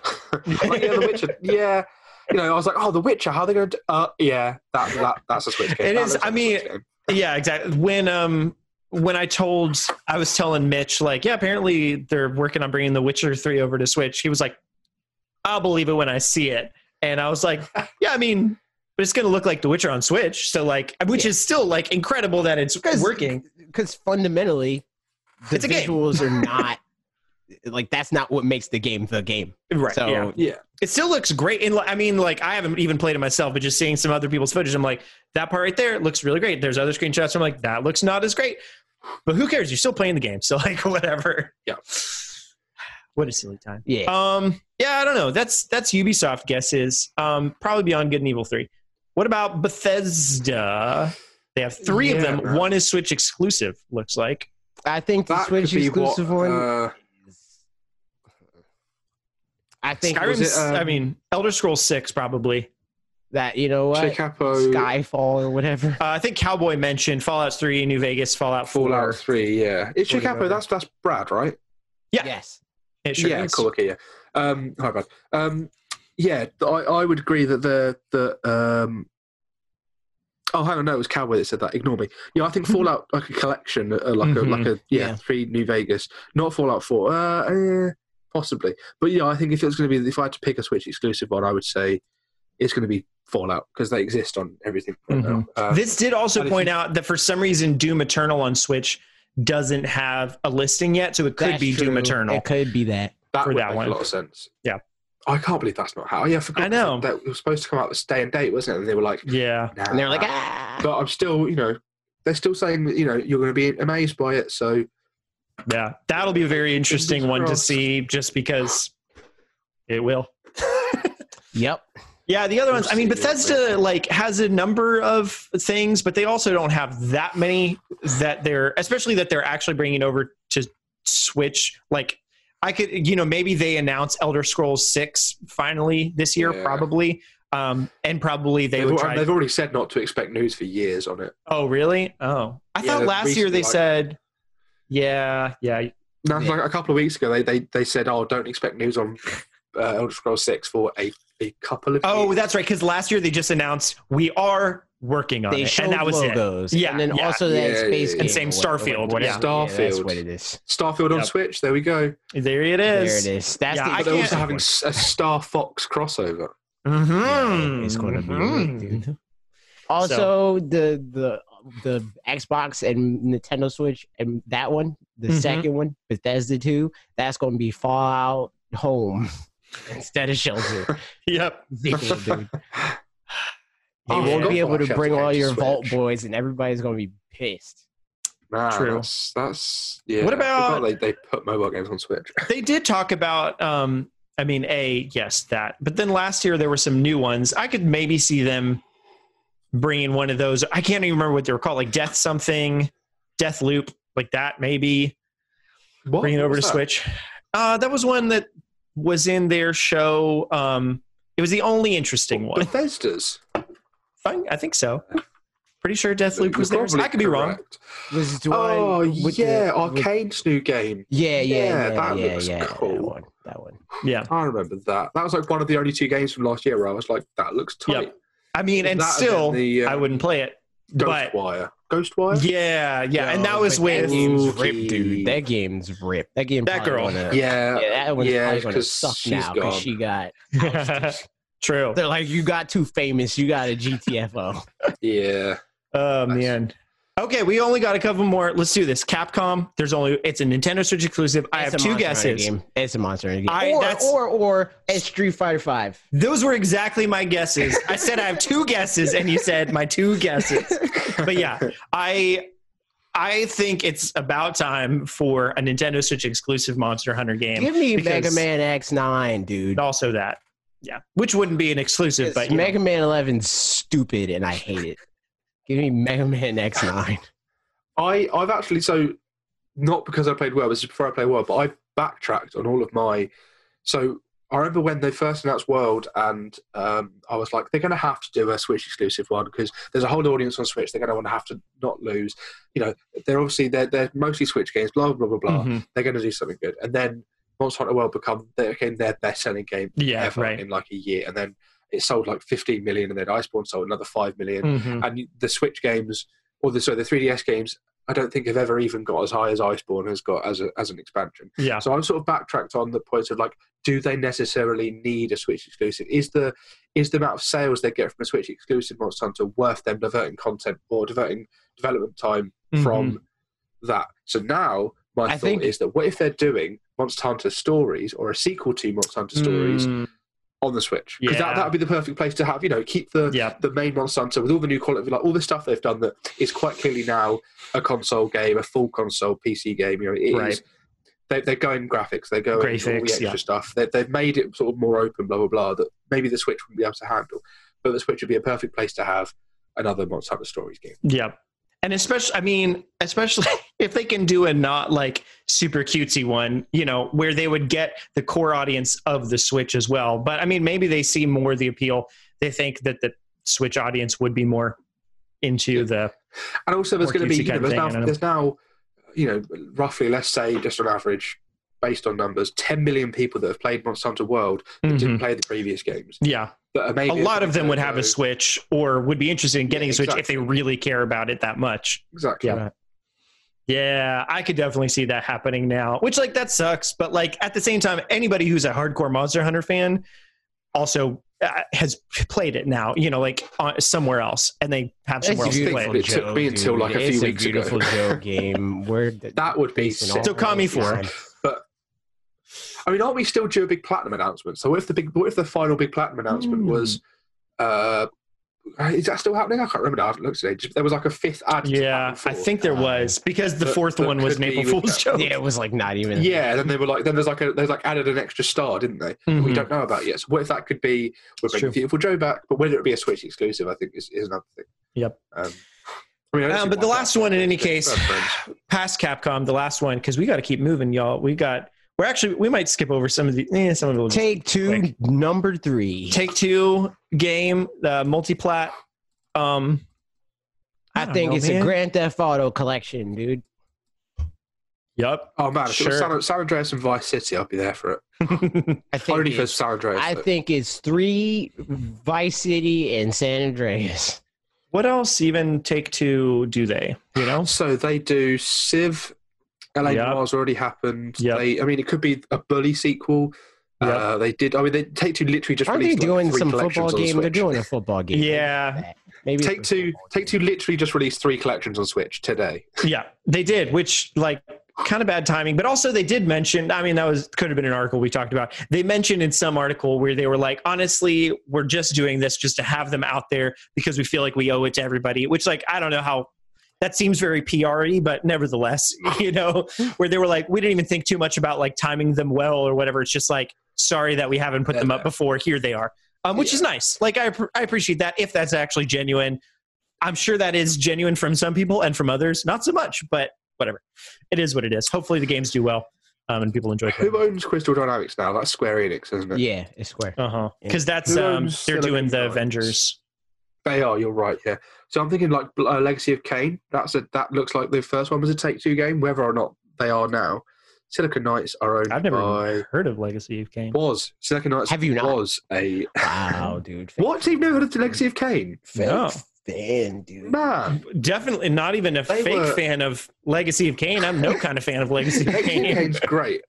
Legacy of Kain's a PS1 game that was in a PS2 game, and then it was what Amy Hennig did before she went on to do Uncharted. Oh, of course. Do you know who that is? I do know. I've heard Amy Hennig's name a ton of times. Okay. She was on the Naughty Dog, blah blah blah. Those games, right? Yeah. She wrote. But even she got Uncharted. Thank you. Studio, and then that she got ousted out. Yeah. Oh yeah. She was working on that Star Wars game. Yeah. And that got shut down. But yeah. So she cut her. Did Legacy of Kain. Legacy of Kain is this awesome, gruesome, dark story about vampires. But it was really cool. And then they did Citizen Kane. Good guy, bad guy. There's a good guy, bad guy, and then the last game was the good guy and the bad guy together, and then they just stopped making them. And if this was like a collection of, because this one's coming to everything, right? If they was like, oh, here's the Legacy of Kain collection, you've got the two PS1 games, two PS2 games, and then the third PS2 game. Yeah. If you had all of those together, that'd be great. Here's the thing. The thing that will be a little bit about Nintendo not having a Direct this summer is that probably Nintendo games will show up more in the third party. Oh yeah, that's true. Shows like that's because that's always a bit frustrating for me as a Nintendo fan watching them and we talked about this last week. Because you don't get your validation. I mean, yeah, I'm like, okay, but there's actually none of these games. Like, it's good for me to get to understand what all's going on in the industry and that kind of thing. It's just fun to watch presentations and sometimes. Also to have a reason to want to watch it. But yeah, exactly. If I'm like, at the end of this, there's not going to be a single game that I even could play on the one system that I use, then it's like, is it really worth it? So it would be nice to have some stuff there. And the validation part. That's a thing. I do Side benefit. Think, though, the sort of the offshoot or the opposite of that is that, when those games are contained in a Nintendo Direct, the games that are maybe smaller that are just like the ports, like the, if we think about EA, Burnout Paradise. Burnout Paradise in a Direct is like, oh, cool, Burnout Paradise. Burnout Paradise in an E3 presentation with all the new E3 game, EA presentation with all the new EA games, it's, oh, really? That's late. But when it's in the context of here's loads of stuff that's coming to the Switch, when it's one game, that's going an older game going to Switch. If that is the only one in the whole presentation, yeah, you're right. That does feel like a cop out or whatever. Like that's tricky. The context of being in a Direct. At least some of them, you're like the Borderlands stuff. If they put all of the Take-Two stuff, Borderlands, BioShock, XCOM, if they had that in like an E3 thing, any E3 thing, that would be like, that's cool because they're all coming to Switch. Yeah, but if you just one game that's like, here's this old game. Yeah, compared to all our if you pull all of the individual announcements out of the Switch, out of the Nintendo Direct, and you put them into individual E3, other E3 conference, may feel kind of sparse. Yeah, I think the only way that they can also get away with doing that, even like if it is a one-off game, is if they have multiple Switch games and then there's just a Switch block. Yeah, it's like here's even one or two new Switch games and then 3 ports. Or whatever. I think that they can still make that look impressive. Yeah. Yep. Which is why I think that when Nintendo, so the rumors are, Nintendo said to third parties, announce your games, probably is a case of just do what some people do, where they just go, this game's coming to Switch now. Just tweet it. Yeah, don't make such a big deal out of it because your vehicle for making your games a big deal on Switch isn't here anymore. You don't have the vehicle of a Direct that you've got those people tuning in. You've got a bunch of people that are tuning in to watch Xbox and PS4 games that are going to see one Nintendo Switch game and go, is that all the Switch has to offer? I'm not that interested. Whereas if you then look at the whole what the conference was going to be and you put all the Switch announcements together, you go, oh man, that's a pretty good set of games on the Switch there. Yeah, it's always to do with context. Yeah, but Nintendo isn't here to give us their presentation, and we may not even get an Indie Direct for them for a while, but we got one this last week and another one next weekend that's going to come up. And did you guys watch the Wholesome Direct or any of that that happened this week? Nope. I read Loot Pots. Why have you used a Nintendo Live link here, man? The Nintendo Loot Pots did a breakdown of all the games. I would have grabbed the Loot Pots one, but I'm dumb. And I didn't. Mostly because I put all this stuff together in the middle of a meeting earlier today. So the fact that now that makes it even worse. Why is Loot Pots not the first thing that you think of, man? Hey, shut up. Did you guys watch that Wholesome Direct? No, I did. Most of it. Loot Pots got read out on Kind of Funny once because I asked Blessing to do it, and he did it. And he read us out. We're a legitimate news source now. You were a legitimate news source before that. Just fix there we go. I've just fixed the. Okay, thank you. I was about to grab it if you didn't. So in any case, we're not even going to be talking about it that long, but it happened. Here's my opinions on it. It was 37 minutes. It was a bunch of individual game trailers, kind of like the. Weren't there some games that weren't even coming to Switch? Yeah, for that's sure. illegal. That should be illegal.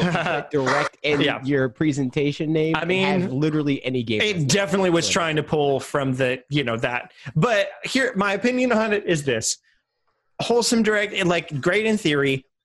Too many of them, though, like as far as like it's the same vibe for too many games all at once. Kind of defeats the purpose, in my opinion. Like there were some that looked cool, but usually it's like, you've got something and then an Untitled Goose Game and then something and then a Skatebird. And you're like, those are cute little happy games, but when they're all like, sometimes we get 6 Animal Crossing clones. So I mean, yeah. It's true, but this was like 50 Animal Crossing clones, which is even worse. So it was fine. It's like watch an indie direct and they go, "Here's Ori and the Blind Forest," and you go, "That validates a lot of the stuff that validates this direct." Yeah, they usually have the one, like they still do the one more thing. And this had a one more thing, but it was a trailer for a game that looked pretty. Stealth tweeted it out, and but it's not like the AAA. It didn't have everybody right. Pretty much things. It didn't have any gameplay even. It just had the character getting up and the kind of walking like a little bit. And I was like, you guys. I think certain indies can still do that. Like I think if they freaking announced Shovel Knight. Yeah, but it just didn't have the name recognition behind it to be able to do that. Yeah. Right. So like that Hello Games game could have done that, I reckon. Yeah. So all things considered, I don't have a ton of opinions on this besides the fact that it's just like it's cool in theory, but I think ends up feeling a bit like getting a bit old too fast. I think you give you as a unaffiliated with Nintendo person, putting the word direct out there sets an expectation. Absolutely. Yeah. And if you don't quite hit that expectation, I mean, I don't know anything about this. I don't know if people were disappointed, if people enjoyed this, blah blah blah.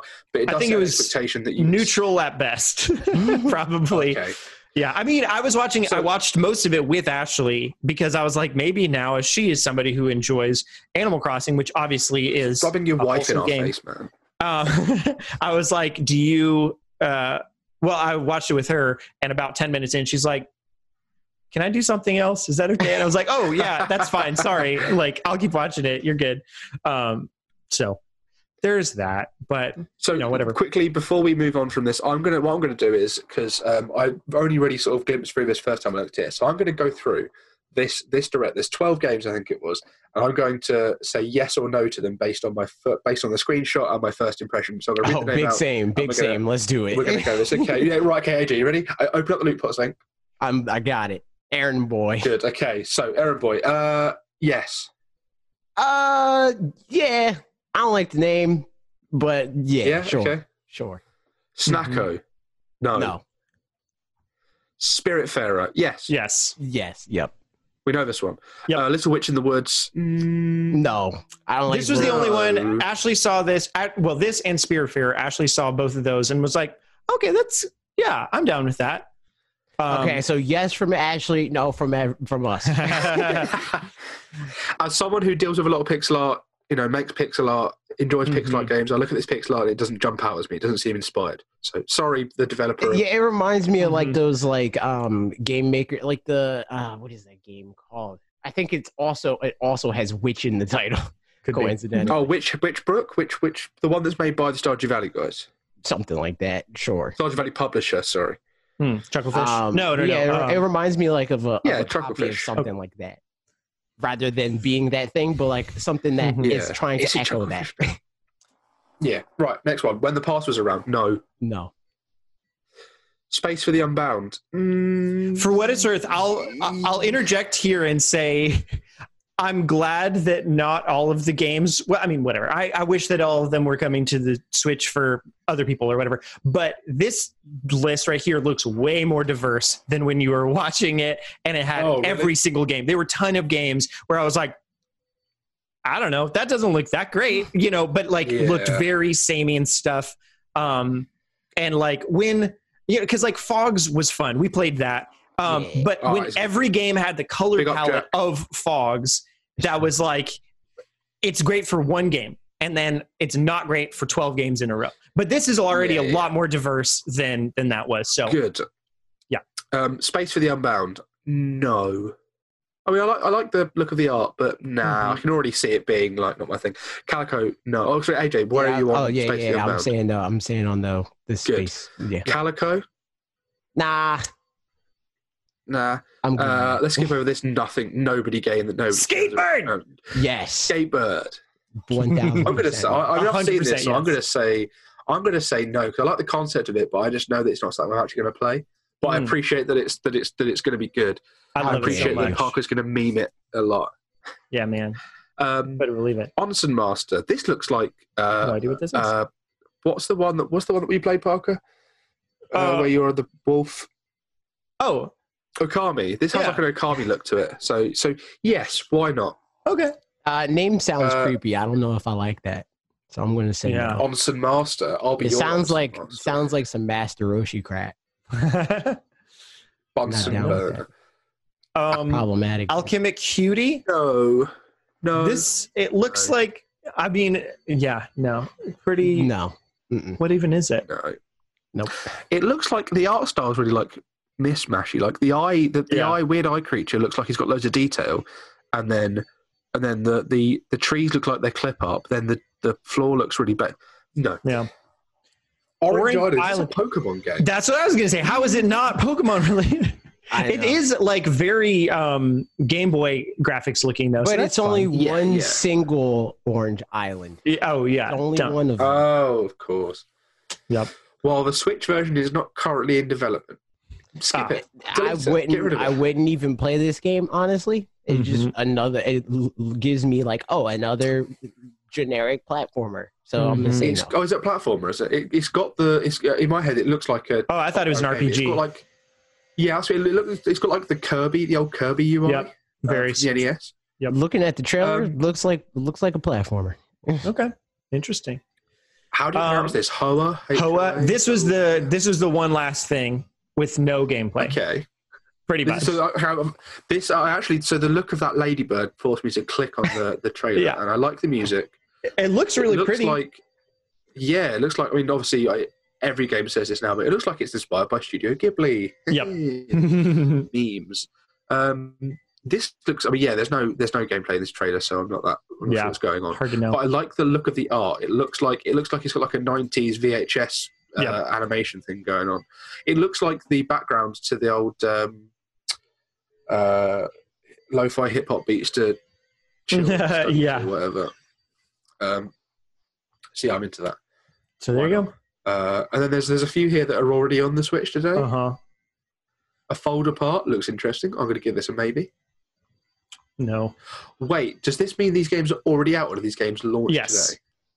They're out now. So they would have come out, launched the day of the Direct.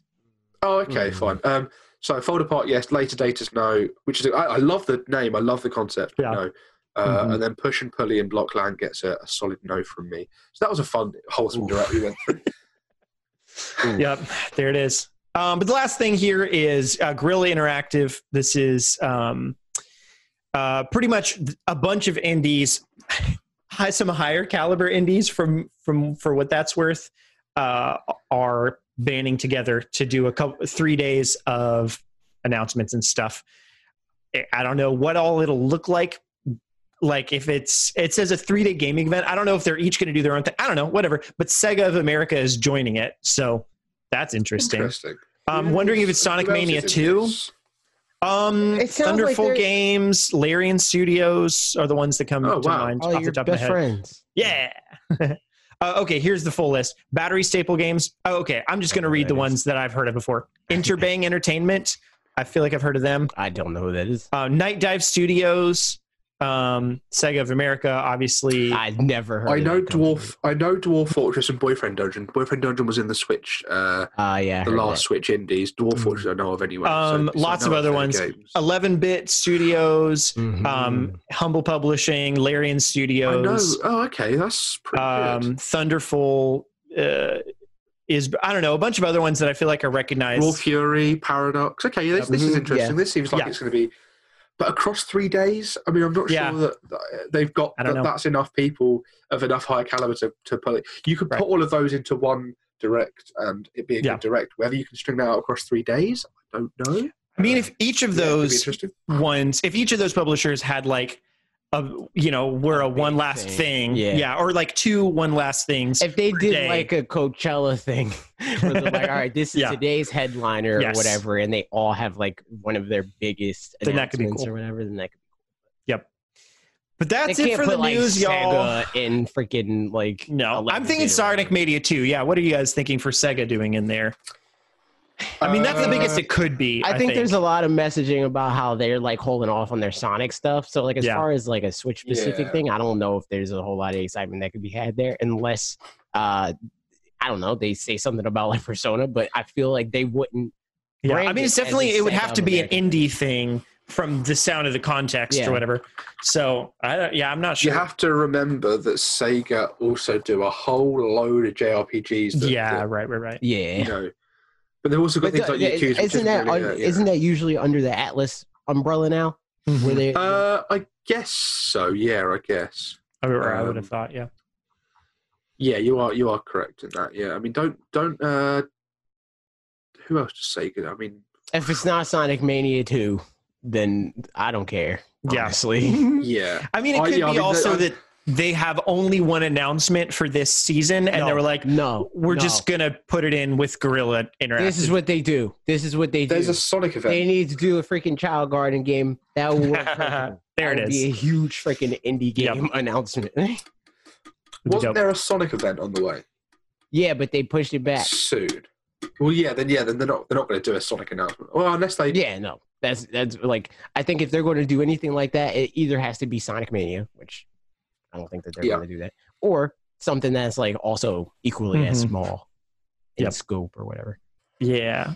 I was going to make it. So that's the news, guys. That was a lot of things. But you know what? Here we get to. That was all the news. Yes, it was. And good thing too, because here we are. We've got some comments from our videos that we like to pull and talk about, and this is where we do that. So I made a video on Star Fox and ideas for games about Star Foxes, and you guys left some multiples. Yes. Yeah, there it is. Any thoughts before we get into the comments? I like Star Fox in theory. His games are, whatever. But I think he's a cool character. I like your ideas. The most I've played of a Star Fox game was when I played Star Fox Zero at EGX 2015. And I spent the whole time going, I hate this. And then, that was it. Because I was on the gamepad, and I was like, yeah. It was like coming to the end of my love affair with the Wii U. I was like, no, I don't think so. I mean, this is another one for me. Like, I mean, if you listen to our podcast all the time, Padcast. Last week, I haven't barely played any Metroid, but I made a video about Metroid. And similarly for Star Fox, I've played very little Star Fox, even less Star Fox than Metroid. So I was making this more as like, here's what I would want out of a Star Fox game, or in general, what I think could like bring it back to the fray or would be interesting or whatever. So, but all my thoughts hold up, but at the same time, I'm not super familiar with the series in terms of having played it. I just know a decent amount about it. I just think that in this context, it really doesn't matter how much you know about Star Fox. Because when it's a franchise that has like name recognition, and most of that name recognition is from Smash Brothers, let's be real, it really doesn't matter how the game plays. If they want to use that IP and that name recognition, their best interest is to make it a game that everybody wants to play and not even give a crap about the original fan base. Because sure, you might hurt freaking 100,000 out of the 2 million people's feelings that bought that game, but you're going to win over a lot more people. I mean, all things considered, because I asked the question in the middle of the video, if they made just an on-rail shooter that was the best darn on-rail shooter you've ever heard of, I probably still wouldn't really care that much. Same. I mean, and I don't think that many people would either. I think they would be doing the best version of a pretty niche thing, and getting in some other Star Fox fan, like people who want to be interested in Star Fox in general. But I want to be interested in Star Fox, but I also know how to spend my money on things that'll keep me interested for the most part. And I know that that's not that. So yeah, just time wise, I wouldn't even want to play it. Like, yeah, that would be something that if they were like, hey man, outside of content, if they were just like, yo, we'll give you $20 to play this game, I'm like, yeah, right. So just use Star Fox and Smash Brothers. You know what I mean? Yeah, but that said, I think Star Fox in general like has a lot of name recognition and like could have potential to be pretty popular. Did you just kill a fly or something? I believe it was a moth. Oh no, it was a moth. Sorry, crazy. I'm eating the microphone. Sold that to Timmy and Tommy for you could have 380 bells or something. 80 bells, you ding dong. Maybe 120. He just wants the lamp. Oh, what can I do? Yeah. I don't know. You can listen to me read his comment about Star Fox. Here's this comment. Hey, here we go. This is from Cool Cool. Welcome back, Cool Cool. As always, I like when, so like we have comments from people that are regulars and then comments from people that are the first time that I'm at least, you know, like, comment, yeah, that kind of thing. And so on those, I'm very specific about like, very interesting comment. I'm going to pull that for this week's podcast so they know the full context because, you know, I'd love for them to get to hear us talk about the comment if that's what they want. Same. But like Cool, you know, is always here. So I always just like being like, what's up? See you on Saturday. I usually do something like that too. And, like sometimes just be like DTY LOL. Yeah. 100%. And so it's nice fun. of you to avoid It's nice of you to avoid saying that some of our viewers are regular and then some of our viewers are irregular. It's nice of you to avoid that. Yeah. Here we go. Cool said, I'm no expert on Star Fox games, but if I were to make one that appeals to me gameplay-wise, I'd have it be something similar to Mario Odyssey, where we could have open spaces to explore and we can go back and forth between them.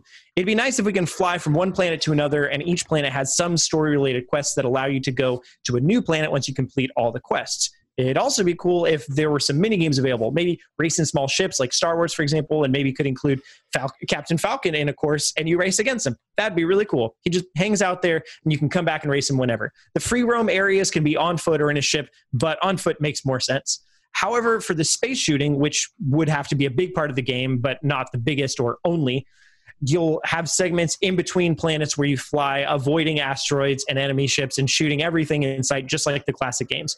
Where there would also be segments like that in the sky on the planet itself that either leads you to crash landing. This would only happen once, as it could get redundant. Other times it's for story related reasons, or a pit stop and needing to do quests to get money to fix your ship, or maybe you're just helping people while the ship gets fixed. Or that's the only reason you had to leave. Enemies are chasing you and you don't want the residents to be in danger. That's just my opinion. I haven't played Star Fox in years, so I can't make a story in my head, but that's it for gameplay. Before I comment on this comment, I'm going to... So I didn't get a chance to watch this video, Parker, because I was very busy. Big fan. But what I get from this comment is something that you have said and I have said and we've all said on your channel and in this podcast and blah, blah, blah. And it's probably close to what I said in the video. Go on. Okay, that the Switch takes games and turns them into a whole new level. Breath of the Wild went, from Zelda Breath of the Wild, Mario Odyssey. Yeah. Fire Emblem, blah, blah. So it takes those games and then it goes, right, how do we iterate on that to make it the next level? And that's what I see in this comment about Star Fox. You still have the basic gameplay, but you modernize it. You make it more than what we know it is to be. Did you say that in your video? That actually wasn't the thing I thought you were going to say, but also was something like, you're spot on. That's pretty much what I said in the video. For the fake fans at home that didn't watch the video, what was the bit you thought I was going to say? I thought you were going to say the Starlink connection, in which case, like, no, similar kind of thing. Crossed my mind. Because that was pretty much, both were things, but that was pretty much my premise for that was I don't think a just on-rails shooter is the route to go for the future of Star Fox. And B, I think it's more than just what Starlink is. Also, sidebar, there should be on-foot sections. Being in your ship, you had to do it in Starlink because that was like the gimmick was, the shipbuilding stuff with Toys to Life. Got it over here. But there you go. But nevertheless, Starlink by itself isn't the Star Fox game that we all want, but it could be the platform or foundation or whatever of what Star Fox could be. And honestly, like, cool, the things you said are like pretty much that's the vision that I have of it more or less too, is different mechanics of how some of those things work maybe. As far as like, I'd like to be able to not just unlock the next planet, but more like you can get to any planet sort of I mentioned this in the video, but like you can get to a planet at some point in time, but you don't have the right things to like really be able to explore it. So you can just see little bits and pieces, kind of like I mentioned going into the cold area of Breath of the Wild, where you're like, I can like dip my toes in, but I can't really do a whole lot just yet because I don't have whatever those tools are. But yeah, I love, the mini games thing, like side things that make the world feel kind of fleshed out are cool. I like it. Yeah. Cool. Captain Falcon. Yep. But yeah, I like how the idea of that between planets, and then when you're on between planets, it's just the Star Force you know and love, because that's where you're going to play it, and then you get onto the planets and it's just that but bigger and better. Yeah, I think the original. Yeah, go ahead. Did you guys play Kingdom Hearts? Yes. Unfortunately. So I'm going to talk to AJ Parker. The gummy ship. Is that what you're talking about? Yeah, the gummy ship. When you travel between planets, then you go into the rooty point and shooty mode. And you land on the planet, and that's that. It's just a mini game between the thing. Mm-hmm. Yep. What best Kingdom Hearts was, man. It's true, man.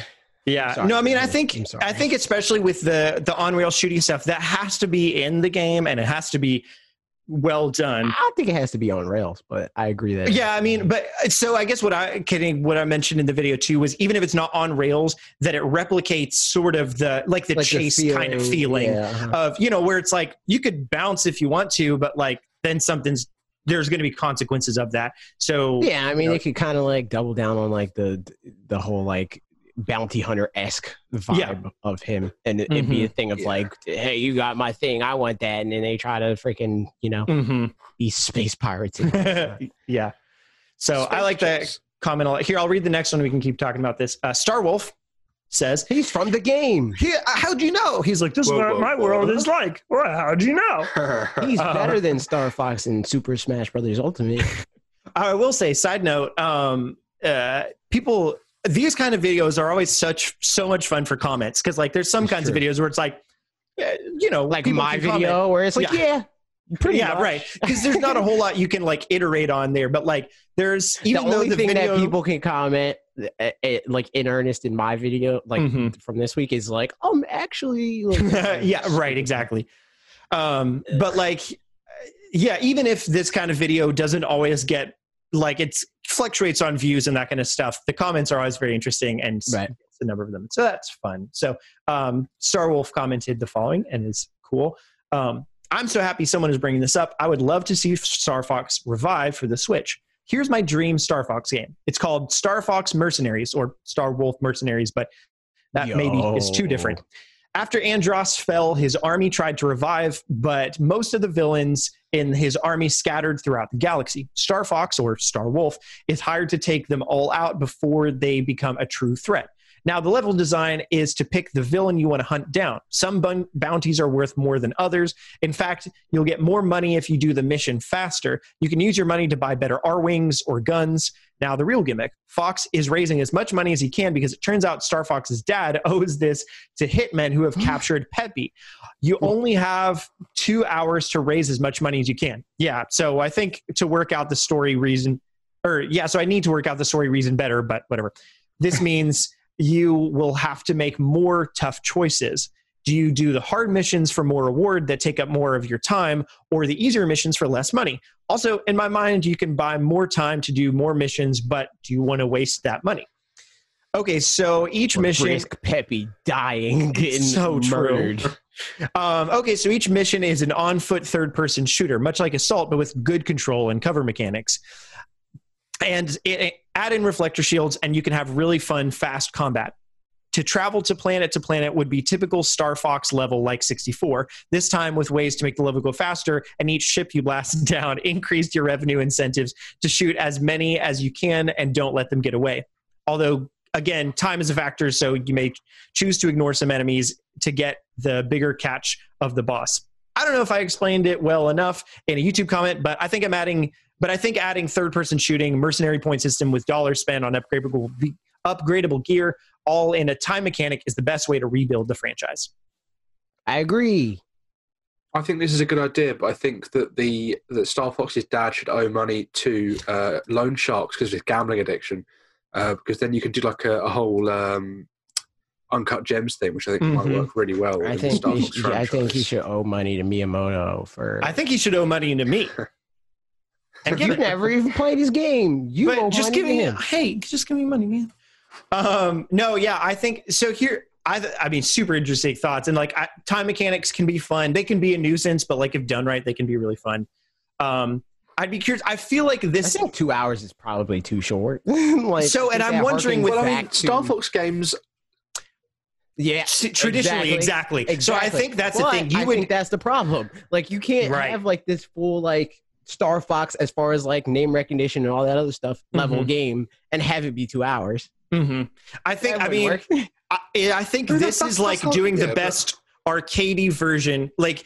So either you can lean into like it was arcadey because it had to be and we're expanding it into this other thing and then do a good version of that, or it was arcadey because it's supposed to be arcadey. Let's do a really fun arcade variety version of it. And then I think that's more like this. What game can you think of that goes down that route and is like successful for it? I feel like everybody's mad. It's not though. Clearly it's not successful. Well, yeah, okay, yeah, true. But like when Zero came out and it was very short, people were like, "Oh, a bit short." But Miyamoto, has always wanted Star Fox to be a short game that you can play through multiple times. This idea, I think, very cleverly takes that concept of running through a game. Stuff that Miyamoto is wrong about, and this is one of them. Yeah, that's true. I like how this idea takes that core idea of running through the game, like just doing a quick run of the game in 2 hours, but then also picking your path. I agree with that. I think 2 that hours it shouldn't to find the fastest route. I think it shouldn't be the core of the game, though. Yeah, I think if they're going to do something like that, it needs to be additive. It needs to be. I think this could be a better game, and now here's like a. This could be a better Monster Hunter style game with an arcade mode to it. So you could do the arcadey mode with like a 2 hour thing. And then that you can, figure out, optimize the best ways to do that or whatever, or have it be kind of randomized, which actually we'll get to that in another comment. It should but otherwise could be in the sense where like it's built to last like 40 plus hours for the normal person. But if you're crazy, you could beat it in 35 minutes, like that sort of thing. I like this. The story reasons are super cool though, and all that. So I'm down. I don't like how you guys dangle. When I disagree with something, you just throw in a game I like to make to get me on your side. You can't just say like Monster Hunter. And I go, yeah. Continue. It's like when I'm like, nah. You're like, what if it's like Metroid? I'm like, I'm listening. I mean, I mentioned that within the video as well. So that was one of the things I said too, with the like being able to dip your toes into some planets, but can't come back till later until you've unlocked stuff in a very Metroid kind of style, where it's like, or Metroidvania, whatever, you go to an area and you're like, I see this, but I don't know how. I gotta leave. Yep. I want to play this game. I know. That's the thing. I think Nintendo has so many IPs that like, if they were like, all right, we're doing it, we're just going to do it, then it would turn out. But I think it's quick because like they just don't have like the bandwidth to really do with to do a Breath of the Wild for everything. Should like because they have the IP for it. Like even the IP that they haven't used in decades has way more brand recognition than like 80% of the rest of the industry's IP. Like they could make an Ice Climbers game and way more people know who the Ice Climbers are than most of what even Sony has under their umbrella. What even is an Uncharted? I'm pretty sure if you were to say, hey, what about this Star Fox game? People go, yeah, I know who Star Fox is when they haven't played a Star Fox game forever. Yeah. But I'm pretty sure that if I was to say, Medieval, honestly, Medieval just came out. Medieval was a good one. And because it just came out recently, too. It's not like, because you could say Parappa the Rappa or whatever, and that's been a while. Too. But, or like what, Fat Princess or whatever. I don't even know what that is. Ape Escape, a good one. That game trash. Yeah. Let's continuing on. Anton Miller said, "Interesting thoughts, but I'd say the increasing the scope has always been the franchise's downfall. What Star Fox needs isn't scope; it's depth. 64 was the winning formula. We'll find out.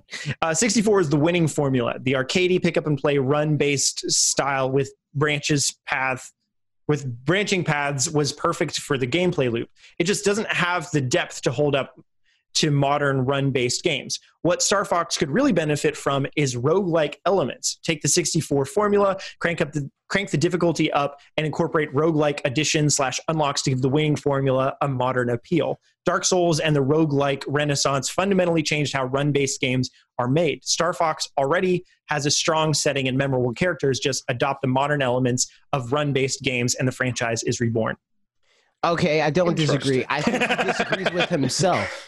Because he said that he thinks that increasing the scope is the downfall of previous Star Fox games, but he describes how they could increase the scope of the game. No, I disagree. Because Dark Souls has way more, it's a much grander game than even Star Fox is. But this doesn't. If you know exactly what you're doing, it's a relatively short game, but it's but this isn't saying be like Dark Souls. This is just saying that Dark Souls and roguelike games fundamentally changed how these run-based games are made. That doesn't mean that he's not saying make this game like Dark Souls. He's saying take what Star Fox is, but give it and then make it elements, which is increasing the scope. I think the question Dark Souls doesn't have. Go on. I would say depends on the definition of scope, because I think the scope of designing a game can include depth. Like more depth is more scope just by default or whatever. So I think what he probably means is not, or what he said was not more scope in terms of like a just bigger world, like more planets and more outside things. But I think adding more depth is adding just a different variety of scope. And then scope. also he brings up about how Star Fox already has a strong setting and memorable characters, but not every Star Fox game uses I would say arguably any Star Fox game uses all of that world and characters and setting. But I think, all things considered, so I think just using what's already there would be inherently increasing the scope of the game. Like they couldn't release Star Fox 64 in 2020. I think verbiage aside, I think the actual idea that Anton came up with is cool. Yeah. Like a roguelike or whatever, where it's like, it's actually, I mean, Enter the Gungeon or whatever is just, any old roguelike, but it's one that I just happened to have played a decent amount of.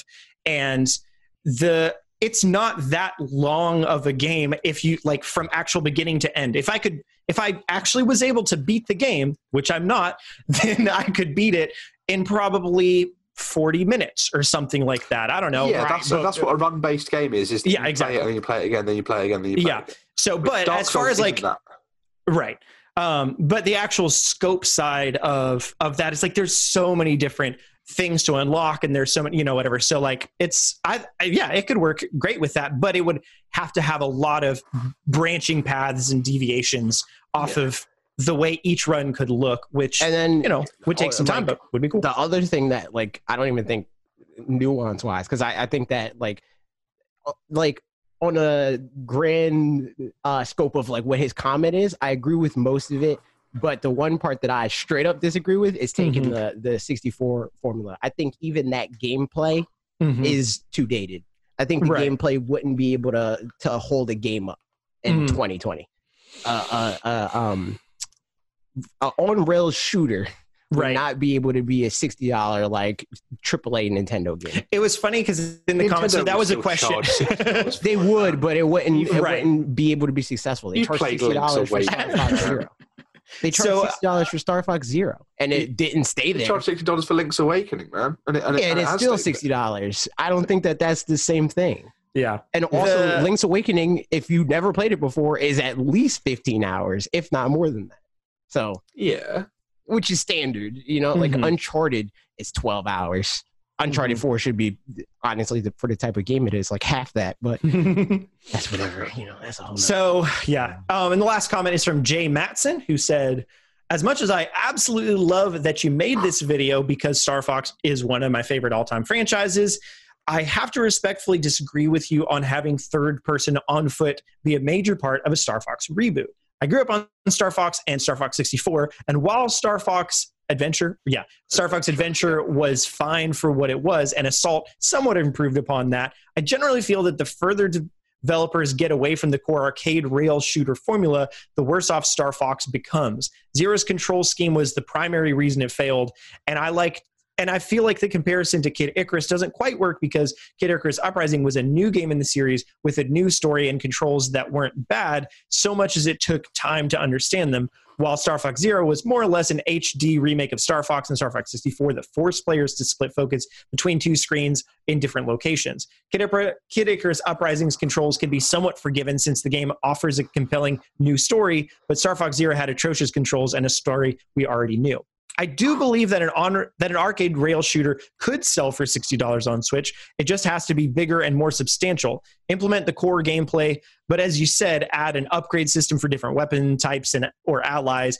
Keep the focused gameplay, but make the area of movement larger, add more enemies, and throw in all range mode sections more frequently. I have a lot more ideas, but keep getting distracted, so I'll leave my novel as is. Thanks again for the great content. Thanks again for the great comment. I appreciate the comment. And I also respectfully disagree with several points in it, but I see where you're coming from on a lot of the stuff, and I very much appreciate you writing all of it. So yeah, it feels like kind of what I touched on with the last comment. Like, a lot of this is based in the fact that he already loved what Star Fox was, but what Star Fox was clearly wasn't working. Yeah, I think, and that is definitely the point, is should Nintendo make a new Star Fox game that's a perfect fit for the current fan base, in which case, yeah, obviously stick to the formula, or is the idea to try to expand past that? Because if we don't actually care about getting new people into the fray, then it obviously doesn't matter, because doing a better version of what's already there is what you need. Like, the best case scenario for Star Fox, I think, is not good enough for what Nintendo would want to do, right? Like, when they release a game, they're not thinking like, man, if only we can get that 4 million peak that Star Fox got once before, right? They want way more than 4 million as their peak, you know? So, like, for them to like aspire to like somehow win back every single like Star Fox 64 fan or whatever, like, I just don't think that that's enough for them. It's getting so late for Max. I feel bad. It's like, sorry. No, you're fine. I just feel bad. But yeah, like I was trying to avoid this. But yeah, I think that's just like, that's the problem of it. Like, I get the like desire to want it to be the thing that you loved, right? Like, I understand that. But at the same time, you got to think like this is a corporation. In theory, if they're going to put this on the Switch as like and roll it out as like this is a holiday worthy game or whatever, right? Like, it can't be what it was in 1997 or whatever. And I mean, I think, I don't know. I've got more thoughts. Again, like I think they're all mostly echoed in that is, do they want to do the best version of what's already there, or do they want to switch it up? I think they probably need to. That wasn't on purpose. I think they need to make changes to it for it to really be vibrant, otherwise they just can't put that much money into it, and it'll be more of a passion project than than really a console selling kind of game. But and I don't even know if they could get by on that, because Star Fox Zero ended up being priced like a passion project by like a month in, I think. Which for Nintendo is saying a lot. Like $20. Yeah, like a week after it came out or something. Yeah. The question is, does a Star Fox game need to be a system seller, or can it just be all these people that maybe haven't bought a Nintendo console since the 64 because games like Star Fox aren't really represented, like they were. Maybe this is just a game that's going to satisfy those people, do the numbers it needs to do. It's the same reason that I always say we need a Metroid game. Not only because I like Metro games, but also because there is an audience, but it's not necessarily going to be the Zelda audience or the Animal Crossing audience. It's not going to like break records or set the world on fire. It's not going to take over Twitter for a while, but it is going to make those people 4 million whatever happy, and it doesn't. I just feel like necessarily. I just feel like for a property like Star Fox, Nintendo would feel like they're like, it feels like you're actively losing money by making a game like that, because they can make the other game and it would sell more. Yep. Yeah, there it is. Let's go on to AJ's video with some comments here. Y'all, these comments are way more straightforward. They are very straightforward, and we'll do it, and it'll be so good. Here we go. Parker, I've just noticed that your Zelda-like video got 17k views. Yeah, because Zelda Universe picked it up. It's exactly because of that. Yeah. So we were like, why is this? Interesting. Like it was performing in general just differently, not even like better, but like retention time was a lot lower, but it was very un YouTube like in terms of like the trajectory of it, because like metrics wise it was like and like the breakdown was mostly external views or whatever, and I found out that Zelda Universe featured it completely like organically. It was really my aunt tagged me on Facebook and was like, oh my god, like that was like light bulb. And again, she's my age, so it's weird that was her light bulb moment, but she's like, oh my god, you're like legitimate now, you on Zelda Universe.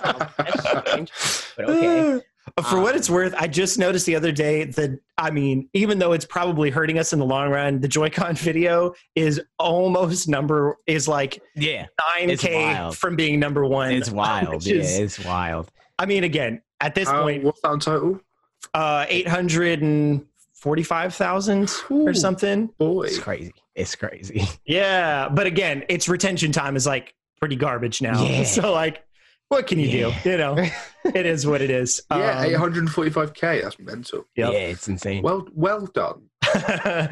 Good job, YouTube, for still showing that one. Do that more, YouTube. Do that with all of our videos. Seriously, baby. How about that? I've been like really getting into the whole SEO thing recently of my work, because a piece that I did. Oh yeah, I saw that. I did like a little. It was like a little fluff piece. It took me an hour to write, and then it's like Google featured on their Google Twitter page. They're like, oh, something about what I'd written about, and it was like, this is the #1 search term for it. And I searched that term, and I was like, that's my article number 1. And like that just keeps, it doesn't stop. Like if you look at our Google Analytics or our Search Console thing, and this is all natural, this is all organic, and just sort of like 5 years of and then the last 3 months of and I'm like, this must be what it's like when your video gets picked up, but you can't work out why.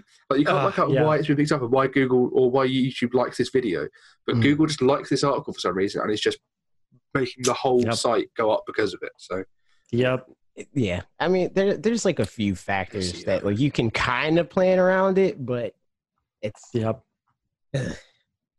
man. Yeah, it's a thing. But yeah, you made a video, 51 facts about 51 worldwide games, Clubhouse and games. And there's 52 facts because there's technically 52 games. Look at that. Love it. So here's some comments. Pikachu48 said, correction. Last Card and Ludo. I love when the comment starts with correction, but yeah. Always. Last Card and Ludo are actually real regular games. As I said in the video. Cool. I said in the video that these are like games that more people would know under their branded variants. Yeah. And there are multiple comments that are like, actually, the games are real. And I'm like, yeah, where did I say they aren't? Yeah. Just true. That way more people know Ludo as Sorry than know it as Ludo. Yeah. What? As what? Sorry? As in like SORRY? Yeah. It's no, like when you wear a sorry, you know, as I usually do. It's a weird man. Sorry. Ludo is Ludo, man. Oh, you know it as Ludo. Oh, okay. The game is called Sorry, and it's like a it's Hasbro or Parker Brothers or something. Like, no, I just know it as interesting. Ludo. Like there's whole apps on the iPhone, like on iPhone, Android phones and stuff like that, and it's Sorry. I mean, I know Last Card more as Mao, but that's just me. Did you guys ever play Mao? Do you know what that is? No. Mao? Okay. It's, I mean, I'm kind of, it's, what's the best way to describe it? The premise of it is like, it's you and like a bunch, I don't know, like 5 other friends who know how to play it on a trip or something like that, a school trip or whatever. Other people? I don't know, just like some other kids playing it, and then somebody comes over, they're like, "What are you playing?" And you're like, "It's called Mao." And they're like, "What is that?" The whole premise of the game is you don't say the rule. I would always start it out by saying, "Welcome to Mao." It plays like Uno. All the rules are, you learn along the way, something, blah, blah, blah, blah, blah. But you get penalized for doing the wrong thing and need to figure out what cards mean what and how to play it. But you're trying to get rid of all your cards, but every time you do something wrong, you get another card. That's a whole different game at that point. That's not even the same thing. It's, I mean, but like the purposes of the cards are generally equivalent to Uno, but there's there's extra rules, and then also whoever wins gets to make up their own new rule to add in. Oh, yeah, I think it's a different game. That's like calling Go. Yeah, I was going to say, once you've played this once, you can't play it again because you play it like, now we know the rules. Yeah, the whole thing honestly is getting the new people in. So it's why it's great for like I played on like youth group trips or something like that, where it's like, a bunch of kids and like, you've never played it, come on over. And I had a good time like initiating people into it and being nice with it. And other people would be like, just loved being evil about it and just penalizing people for every single thing, and like wouldn't even say the vague description of what you're like. I'd be like talking out of turn. Yeah, the way you're describing this sounds like a drinking game. Like there are drinking games I could see where that. Like if you break one of the rules, what it is now, it's like there's all these rules, and if you break the rules, you have to have a drink, and then there's a certain point where you can add a rule in, and if someone breaks I bet it's exactly the same game, but it's the youth group version. That's my guess. That's probably it. That's really funny. Okay, next comment. This is from Lord of the Rings 3000. You're doing the Lord's work. Thank you very much. Lord of the Rings, yes. Nerd stuff. Can't say I'm a fan. Can't say I'm a fan. You guys don't even know. I'll have 19 hours, Parker. I don't have it. All right? It's great. Also, I can't deal with the freaking medieval accents. Oh, I love it. I'm all about it. But you're happy to listen to me talk when I sound exactly You're like not medieval, dude. Characters. You're not freaking medieval. You got a different. It's a different thing. It is. Methinks the truth not telling, sir. That's entire. See, that's different. Every sentence starts with methinks. Thinks I'm rather hungry. Like, All right. Lord of the Rings 3000 said, methinks I will be playing Hanafuda, Shogi, Gomoku, Blackjack, and Backgammon the most. I actually own the Club Nintendo set of Hanafuda cards in real life, which are unlockable in the game. And one thing I've noticed in the previews is that the cards were sound captured directly from Nintendo Hanafuda cards. I love that feature. Sounds just the same. But I don't even know what that really means. What do you mean you don't know what that means? Well, I mean, like... How would that be that different from, from actual cards or whatever? Yeah, I guess. I guess you don't need to hear the difference. You just need to know. You just need to know that it's accurate. Yeah. But it's accurately Foleyed, I think is the word. Foleyed. It is the right word. I did a little bit of that in college, and it was a good old time. There was a while that I was like, I want to be a Foley artist. I didn't. I hated it. Nobody hacked my accounts or steal my passwords, but Foley is my mother's maiden name. Ooh. And my first pet. No, I'm not gonna. Jordan DeBest, regular. Hello, Jordan. Said it looks fun, but in all honesty, I would play it for a while and probably drop it because I probably wouldn't find someone to play with me. Would have been cool to get some Nintendo branding on it, maybe DLC. That'd be dope. Surprise! There is Nintendo branding in it. I mean, that's unless it's because some of the games are like some of the card games and stuff. Yeah, like that. Not a ton of them. Like you could, I mean, like chess. Why not do a Mario chess set where it's where they also have Bowsette on one side, and they have real life. Nintendo chess. Yeah, just model those real fast. That wouldn't be. Yeah, and follow them. Yep. WizWhoop said, "I wish they would add more." WizWhoop said, I wish they would add more Hanafuda games / modes. I've never played Koi Koi, the game included, and I'm eager to learn, but more so to learn and play with my actual Hanafuda. More, please. I didn't even know that there are multiple kinds of this game. I know nothing. The extent of my knowledge of Hanafuda cards is that Nintendo used to make them, and that's all I know. Yep. That's what I need to know. Same. Mega Man. What's up, Mega Man? Said, another great video, AJ. I'm excited to play a majority of these games with the Fanatics 4 community. I'm sure if people need something to play, someone to play with. Sorry. To play with. Come on, Parker. I'm trying my best. It's midnight for me, okay? It's not even. Don't lie. The sun is still up, dude. Yeah, it's a fake sun. I'm sure if people need someone to play with, they can always join the Discord, and they should be able to find someone easy enough. What a plug. What a plug. Yo, it's true. What a supporter. Look at that. That is organic SEO right there. You slip it in. If you could hyperlink words, if you could hyperlink audio, bang, right there. There it is. What if you could hyperlink audio? Imagine. Google would hyperlink every phone conversation. Oh my goodness. Yeah. Just like in regular life. You would just be talking on the phone, and you know how people are like, a week later, I saw an ad for something we were talking on the phone about. You would open your computer, and the thing you were talking about, you would already be like on that site. Yep. What if you'd say Raid Shadow Legends, sign up with my code AJ400? Never say that word because I know I'm going to open my email and they're going to be like, hey, so we know we emailed you 12 times already. How about that sponsorship? We know you just heard the word Raid Shadow Legends. I thought you said yes to I turn it down all the time. And the first time we got it, before it was super memed, the first time we got the offer, AJ was like, nah. And I was like, maybe Parker would. And then I took a look and I was like, I don't know. Yeah, maybe. And then they had a back and forth and it was garbage. I did the business side. I was like, so, okay, let's talk numbers, my guy. Put your tie on. They gave us some stupid BS and I like, no. Yeah. And then that was the end of that. And then it got super memed and everybody did it. See, but I didn't even like just how I didn't even care about the meme. Like, if the deal was fair and you legitimately had interest in it, I did it. But it was just like it was unprofessional how they went about that negotiation, and then proceeded to, stalk and spam me at a certain point. It was just, all things considered, it would be the kind of game that I could see playing on my phone. So like, it wouldn't have been a lie, although I only played it for like 10 minutes anyway, so I don't really know. Yeah, I would have had to play it longer. The garbage company, dude. Company. Who cares about the game? Yeah. Last comment. This is from Lizdrin, who, hello, Lizdrin, said, loved the video and the format for the situation in particular. However, I definitely appreciate your regular format every week. This format worked for this situation, but I come here for the regular AJ. You know what I mean?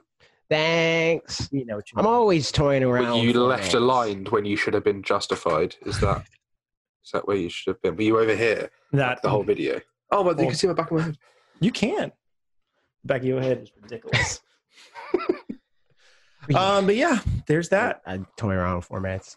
I think this was it was like a hard and easy format at different points of the video. It's a fun concept, if nothing else. It was very frustrating to actually edit. And the thing, it was annoying because like I was trying to do different stuff with every 10 numbers as far as the animation. And I was like trying to change out the colors. And I was like, wait, did I use that color already? So like, that's why that video was like kind of late. It was like 7 minutes later, something stupid.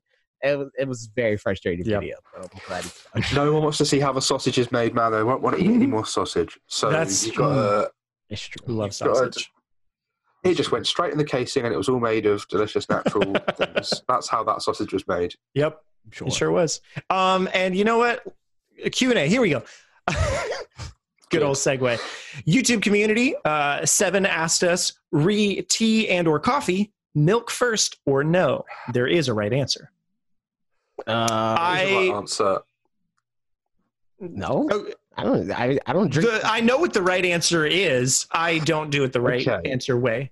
Okay, so unless I'm trying to be fancy. If you put it in After Effects, then you can you could do a whole thing of like, okay, this is the hue that I want. Okay, here's my logic. Get ready for this, because I drink tea quite regularly, and I drink coffee nowadays too. Usually black, unless Ashley makes it, in which case she drinks hers dead inside. She drinks hers with creamer, so she puts creamer in mine. I'm like, yeah, sure, it'll be.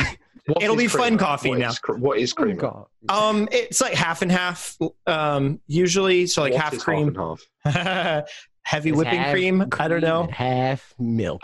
Yeah, I mean. Oh, okay. Yeah, exactly. Okay. So she'll put in cream of some sort, but it's like usually flavored in like caramel or something like that. Oh, wow. French vanilla. You know, so like a caramel frappuccino or something like that. Right. Yeah. Okay. Yeah, got you. Okay. So like fruity fun coffee. Pumpkin spice. But the tea one is the one that's like the official way is you've got a pot of tea that you make, and then you have little cups to put tea in or whatever. I'm like the official way that my grandma was like, this is the official way.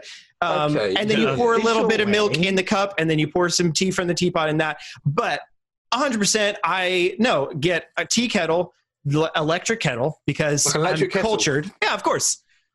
Don't they not work the same here? Like there's something with our wiring or something like that. That like they're not as fast or something. They work fine. To put the wires directly into the water. This is not a Fanatics 4 sanctioned suggestion. Oh my God. He's loop pods, dude. Yeah, he's loop pods. But yeah, so electric kettle, tea bag in cup first, boiling water over the tea bag. I don't like to put my milk in while the tea bag's still in, so I let it steep. And then I take the tea bag out. Also, if you boil milk, milk is freaking stupid and it'll shoot out. So you can't put the milk in there first. It's dumb. Okay, so Parker's right? People that put the milk in with the tea bag are wrong. Yeah, because some of it just goes in the tea bag. So that's biased because I said milk after the fact, way before Parker gave his little. Yeah. Oh, I'm with you then. Okay, so this is where I'm going to get controversial, right? So at home, we don't have a coffee grinder, coffee maker, blah, blah. If I was at work or whatever, I would do coffee in if I'm going to have milk in after that, just to get it to the temperature, the colour I want it, and the sort of the watered down, milked down, I guess, I want it. What I do at home when I have instant coffee, which is the freeze dried. Do you guys have instant coffee in America? I mean, where it's just like freeze dried, like crystals of coffee, and you put 2 teaspoons in and water on top. Yeah, okay, cool. Yep. So I would do 2 teaspoons of the coffee, and then if I'm going to have sugar, I'll put sugar in there. And then while the kettle's boiling, now this is entirely this is based on no science whatsoever.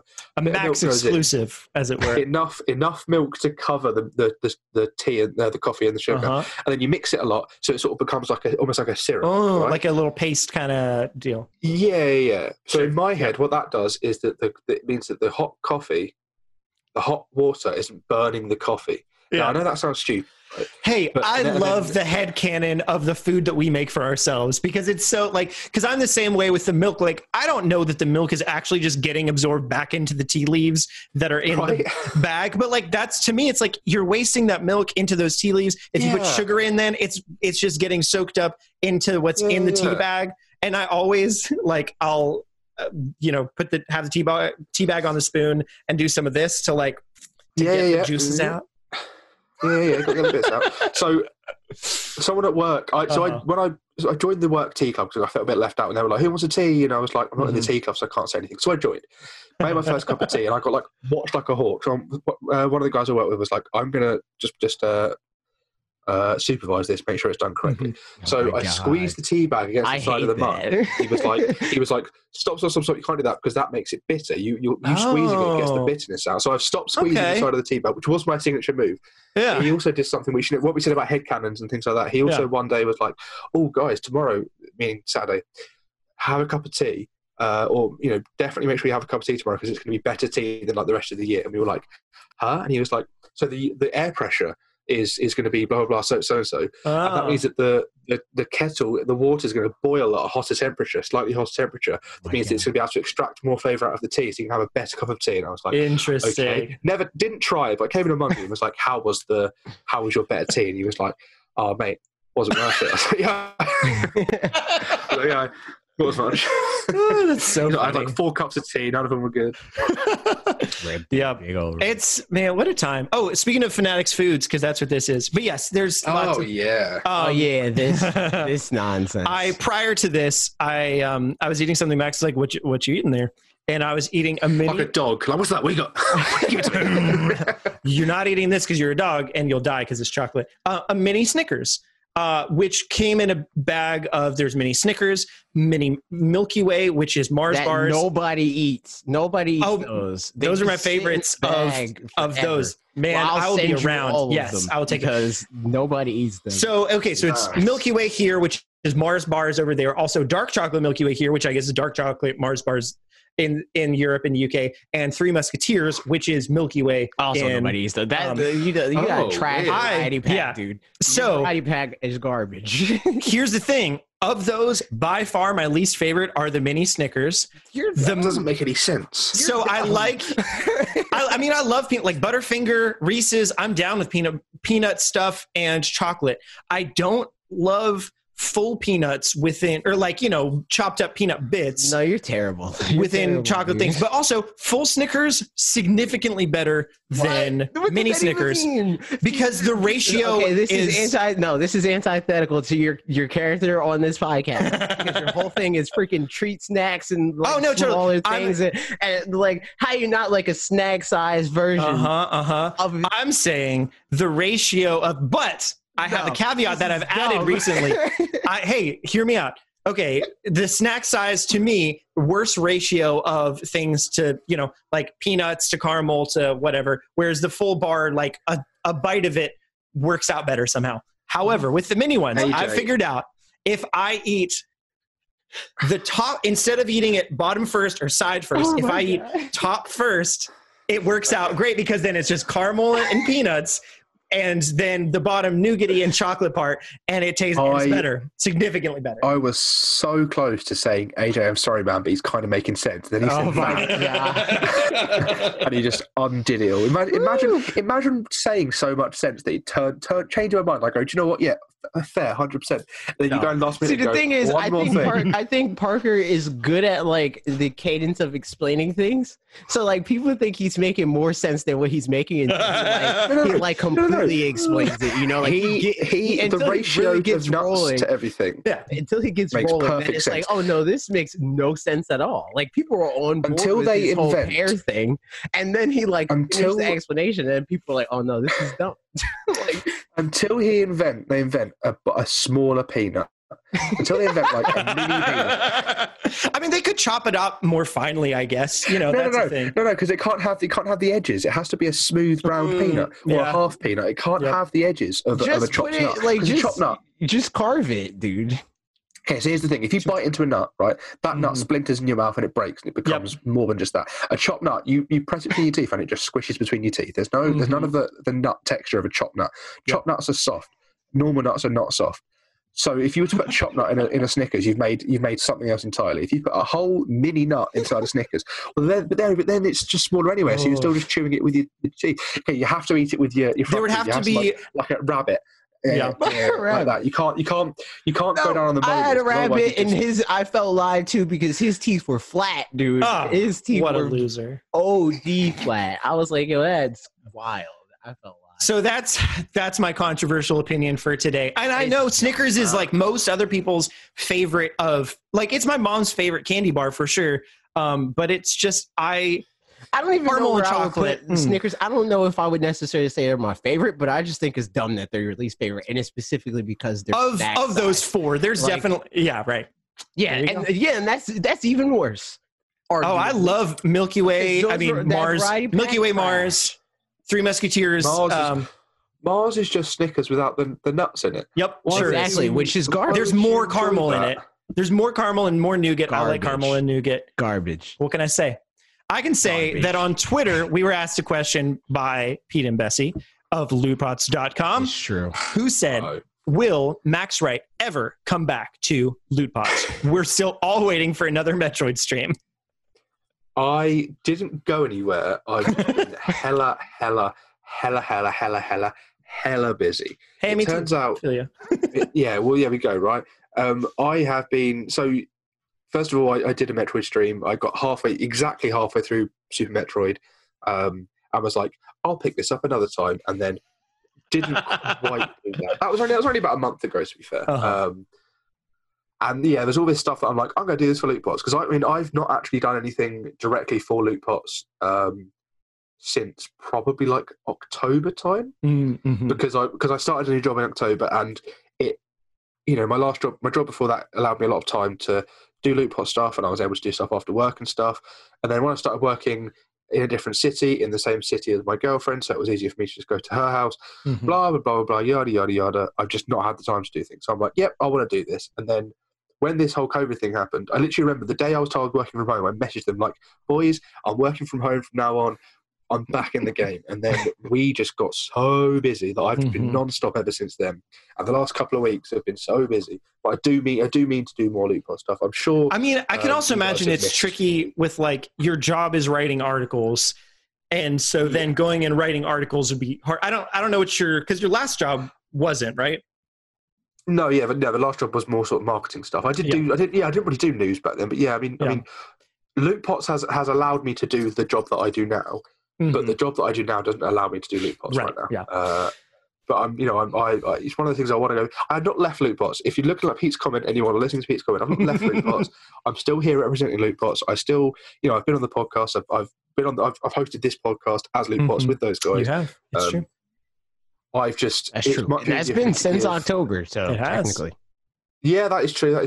It's just a lot easier for me to give a couple of hours to this podcast than to sort of designate the time for a stream right now. Although I would like to finish off Super Metroid, and it would be nice if any of my friends, like Parker and AJ, came in and said hello during. Yeah. I usually come in the streams when I know that they're happening. Yeah.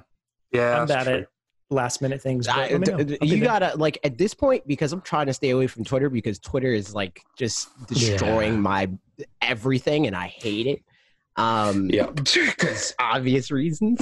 So you gotta like freaking DM me or at me or something. Yep. Yeah, don't worry. The closure of the Nintendo ambassador programs hit us all. Yeah, man. Exactly. That's why.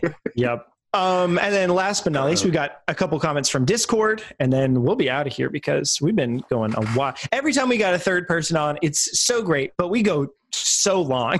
Not every time. It depends who the third person is. That's true. But like we love every time it's max. We go 3+ hours. Yeah, it's here. Unless I have to dart out midway through because of other streaming. But even then, we still go 3+ hours because you usually leave at Q&A, and Q&A is like. In 20 minutes or something. The longest bit.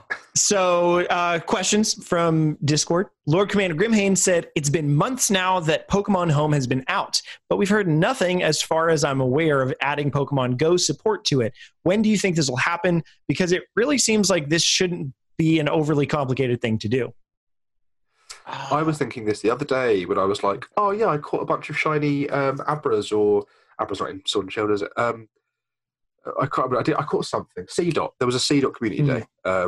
Caught a shiny Seedot and was like, okay, I can put this into Sword and Shield in time for the DLC if I ever get around to playing. And then I was like, oh no, I can't because this hasn't been added. And this thing came out months ago, and it's just not what they said it was going to be. So I've not been able to move all of these Pokemon I've saved up. I'm curious if it's a Pokemon Home issue or if it's a Pokemon Go issue. Because I mean, the fact that Pokemon Go worked with Let's Go. Right, but I think that just given how Pokemon Go works, they would want to eventize this in some way, like they did with Pokemon Let's Go, and they can't really. Yeah, that's a good point. What do you mean, sorry? They want to... like do some type of thing in Pokemon Go to be like, hey man, we're a connected world now with the game we came from, like that sort of thing, right? Yeah. They can't really do the like in real world crossover thing that they generally because everyone's at home. Well, yeah, but the thing is, Pokemon Go hasn't slowed down events. They've been very quick to work on adding stuff that makes it so that you can play from home. You know, they've changed how the tracking works. They've made it so you can do your raids from home. They've halved all leg distance.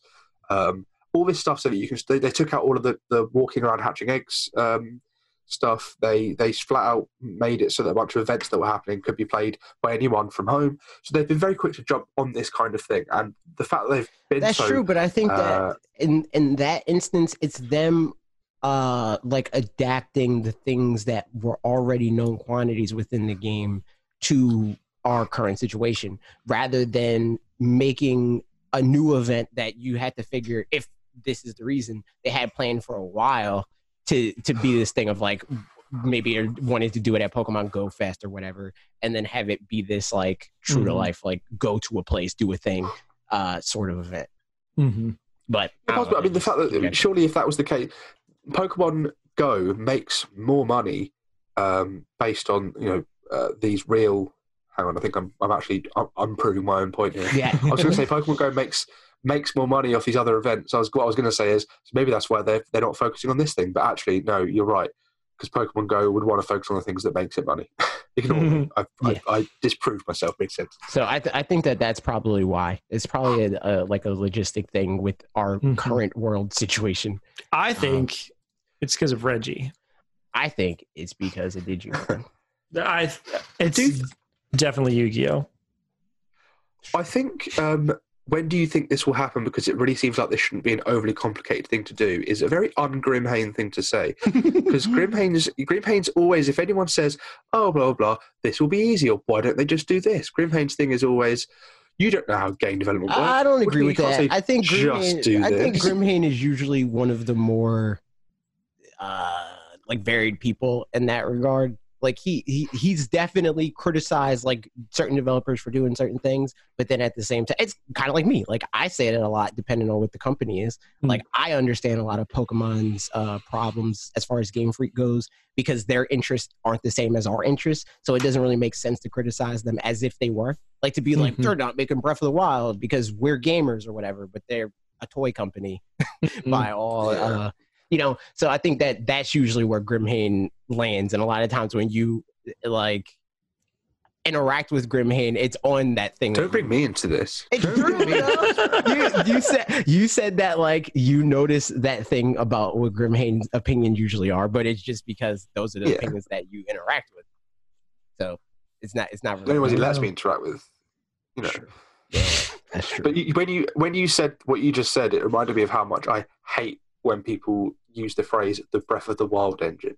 I hate that so much. Hate it. Yeah. You mean when talking about anything that's not specifically Breath of the Wild? Yeah. When someone's just like, "Oh yeah, put that in the Breath of the Wild engine." Oh The Breath of the Wild engine. What does that even mean? Exactly. It means just Zelda. Boy Zelda. Next question. But yeah, I mean, my thoughts on this for what it's worth too. Aren't even thoughts on this so much as next week probably would be when we would have gotten a Pokemon Direct had it been any other year. Just like historically, the week before E3, right before E3, So like, I mean, maybe something still happens. Still could happen. We could find out about the DLC because I mean that's supposed to be in June. So like that's supposed to be out in June. We haven't heard anything on Detective Pikachu 2 on the Switch. I think they just announced something about Pokemon Go Fest too. So I think that. So they're doing Pokemon Go Fest digital. So I mean, maybe that happens next week. In which case, maybe we'll find out some stuff. But also, it wouldn't be surprising if it didn't happen next week, just because all the stuff going on and all these worlds we live in, how everything can be. Well, I could definitely see it happening, but also I could definitely see it not. Maybe I've been thinking about maybe making a Pokemon video this week. The one that I've been thinking about making for a while. We will see. If you ever consider making a Xenoblade video, you can make up for totally. What's the word I'm looking for? Not abandoning or betraying me, but what's the word I'm looking for? When you made a Metro video without asking me. Maybe we should. Maybe you could bring me in on a Xenoblade video. Yeah, I'll talk about frame rate. What a fun time we'll have. Next question. Alex212 said, "Do you think a Pikmin game, either port or new one, would do well for first-party Switch games, or do you think it would be an Astral Chain and sell 1 million or 2? Also, really like the recent videos." Interesting question. How much did Pikmin 3 sell? I think Pikmin 3 was like somewhere around 1 million.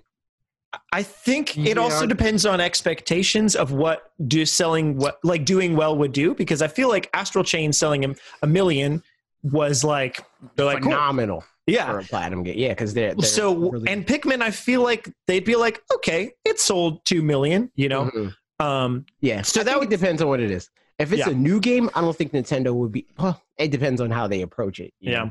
Like if they approach it like it's Pikmin 3, not necessarily how they approach Pikmin 3, because I think they probably expected Pikmin 3 to perform better than it did. Right. But if they approach it thinking that it's going to perform like Pikmin 3, they would. I mean, the other games, for what it's worth, Pikmin 1 sold 1.6 million, Pikmin 2 sold 1.12 million, Pikmin 3 sold 1.25 million. So, like, okay, good. I was going to say it sold 210,000 in the US alone as of 2013. Yeah. That's what I could find. So, yeah, it would probably be around that. So, I mean, if it sold 1 million or 2, I think that would be that could be the best of the franchise, but. Yeah, it's just a question of what their internal expectations are. I think their expectations could have changed since then. You know, for sure. Like, I guarantee you, with Breath of the Wild, they weren't like, oh, well, hopefully it sells like past Zelda games. They wanted it to do better than past Zelda games. Yep. They did say somewhere like 1 million sold is still quite good. Yeah. A million sold isn't anything shaken stick. Right, it's just like in the context of Nintendo. Just selling a million. In the context of Mario Kart 8 Deluxe selling 24 million. Yeah, exactly. Like, goodness. Yeah, okay, Them having like 10 plus million, more 10 plus million sellers than PlayStation 4 has, which is of exclusives. Wild. Yeah, no, it's insane. So, yeah, well, I guess we'll find out. But I'd imagine it would sell, probably it could have a similar revival to like Luigi's Mansion, or not even revival. Like Luigi's Mansion definitely has more recognizability, but closer to that kind of a thing. Yeah. I'd guess it could sell upwards of 3 million, but probably not a lot more unless it's pretty different somehow, which it probably should. I almost. No, Joe, I was going to say something, but I don't think that's true. I was going to say it almost seems like now that the deluxe branding would say to someone, this is a Wii U game now, and we're so far gone from the Wii U. But then you think about Mario Kart 8 Deluxe, and you think about even Mario U Deluxe. That outsold Mario Maker 2. That's the one I'm thinking. Yeah, exactly. That's yeah. I have disproven myself. It's midnight, guys. Hey, let me say things before I fully think them out. 2 more questions. Here we go. Mega Man asked, "What's the next game you're looking forward to coming out? Must have been announced. No Paper Mario, AJ." How dare you? Freaking 51 worldwide classics, my guy. That's the next one. I mean, does it count if I haven't barely started Xenoblade yet, but that came out today? No. Oh. What?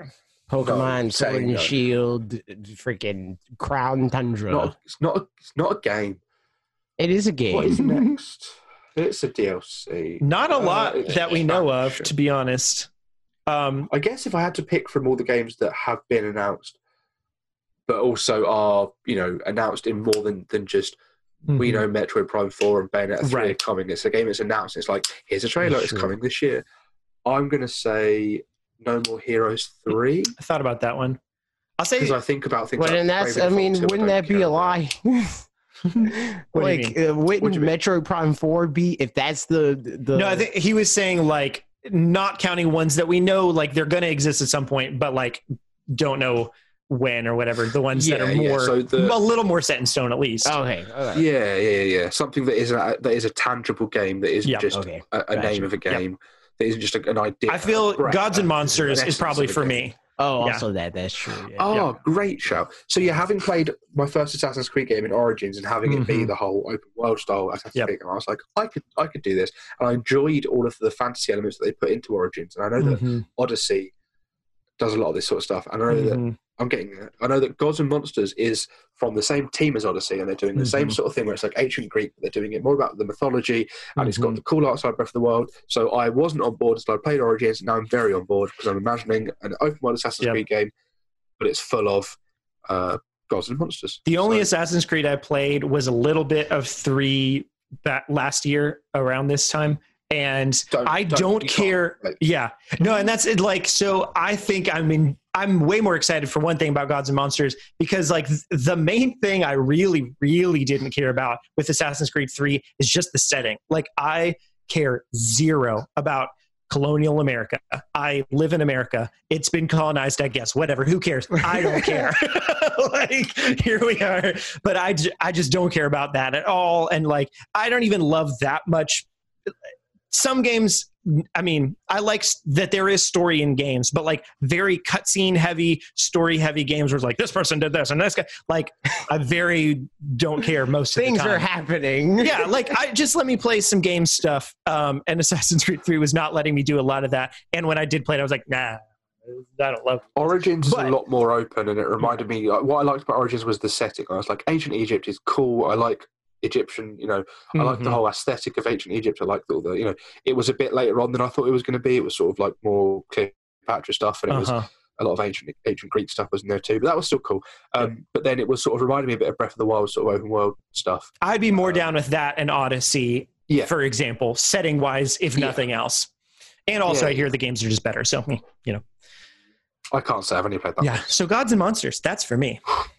That's a good shout. I didn't. Also Paper Mario. So, yeah. Last question, because we need to be wrapping up for everybody's sakes. Sardi asks, will you be playing Genshin Impact with viewers? We played Genshin Impact. I did not know there was any multiplayer. Genshin Impact came out on the Switch at launch, man. Can't believe it. Genshin Impact to me just looks like they've taken Breath of the Wild's assets and slapped it into yet another Musou game, but not like a good Musou game, but just like one of those like run-of-the-mill, here's an anime girl who doesn't actually really fit into the setting Musou game, and then you just sort of do the thing. I'm being very harsh about this game, but it looks like a straight-up rip-off. It's not that it's like... The world for sure, yeah. The gameplay not really, but up. Yeah. It takes the assets of Breath of the Wild, I've said this, I'm just going to repeat myself, and puts it into a run-of-the-mill, not a good one, I'm not going to know about... Anyway, no. I haven't seen enough gameplay to really even know. Answer. I don't have any viewers. Yeah, is it multiplayer? I didn't know it was multiplayer. I didn't know, yeah. I knew nothing about this game. Am I thinking about the right game? Yes, you are. Yeah, the Breath of the Wild looking you got game. It. Yeah, I didn't know. Looked up a trailer while we were talking about it. I was like, "What is this game?" And I was like, "Oh, I think I saw this before." I don't know. I guess. Sure. Why not? Yeah, it'll be an online multiplayer game rather than just a solo game. It says, but it's not an MMORPG. I don't know. Also, is it on Switch? Because I just saw a PlayStation 4 think trailer. Yes. Because when I talked about Zelda-like games, somebody said or a ton of people said Genshin Impact, blah, blah, blah. And I was like, I didn't know if that was coming. But there was some stuff from that, I think that... Yeah, it was announced. Because I remember being shocked that it was coming to Switch, because I was like, why are Nintendo allowing this? When it was like a PC game and it was a Chinese only thing, I was like, this makes a lot of sense. Yeah. I mean, they're allowing freaking gods and monsters. That's true. And that looks like Breath of the Wild. It does. But you know what looks like the end of a podcast? Okay. This looks like the end of our time together this week. Tune back in next time for us to say more words to you. Yep. Like, comment, subscribe. Check out Max on lootpods.com in October of this year when he returns. October of this year when Parker joins me for they should definitely do a Metroid in 2021 video. That too. Exactly. Also that. Goodbye. Ciao. Goodbye.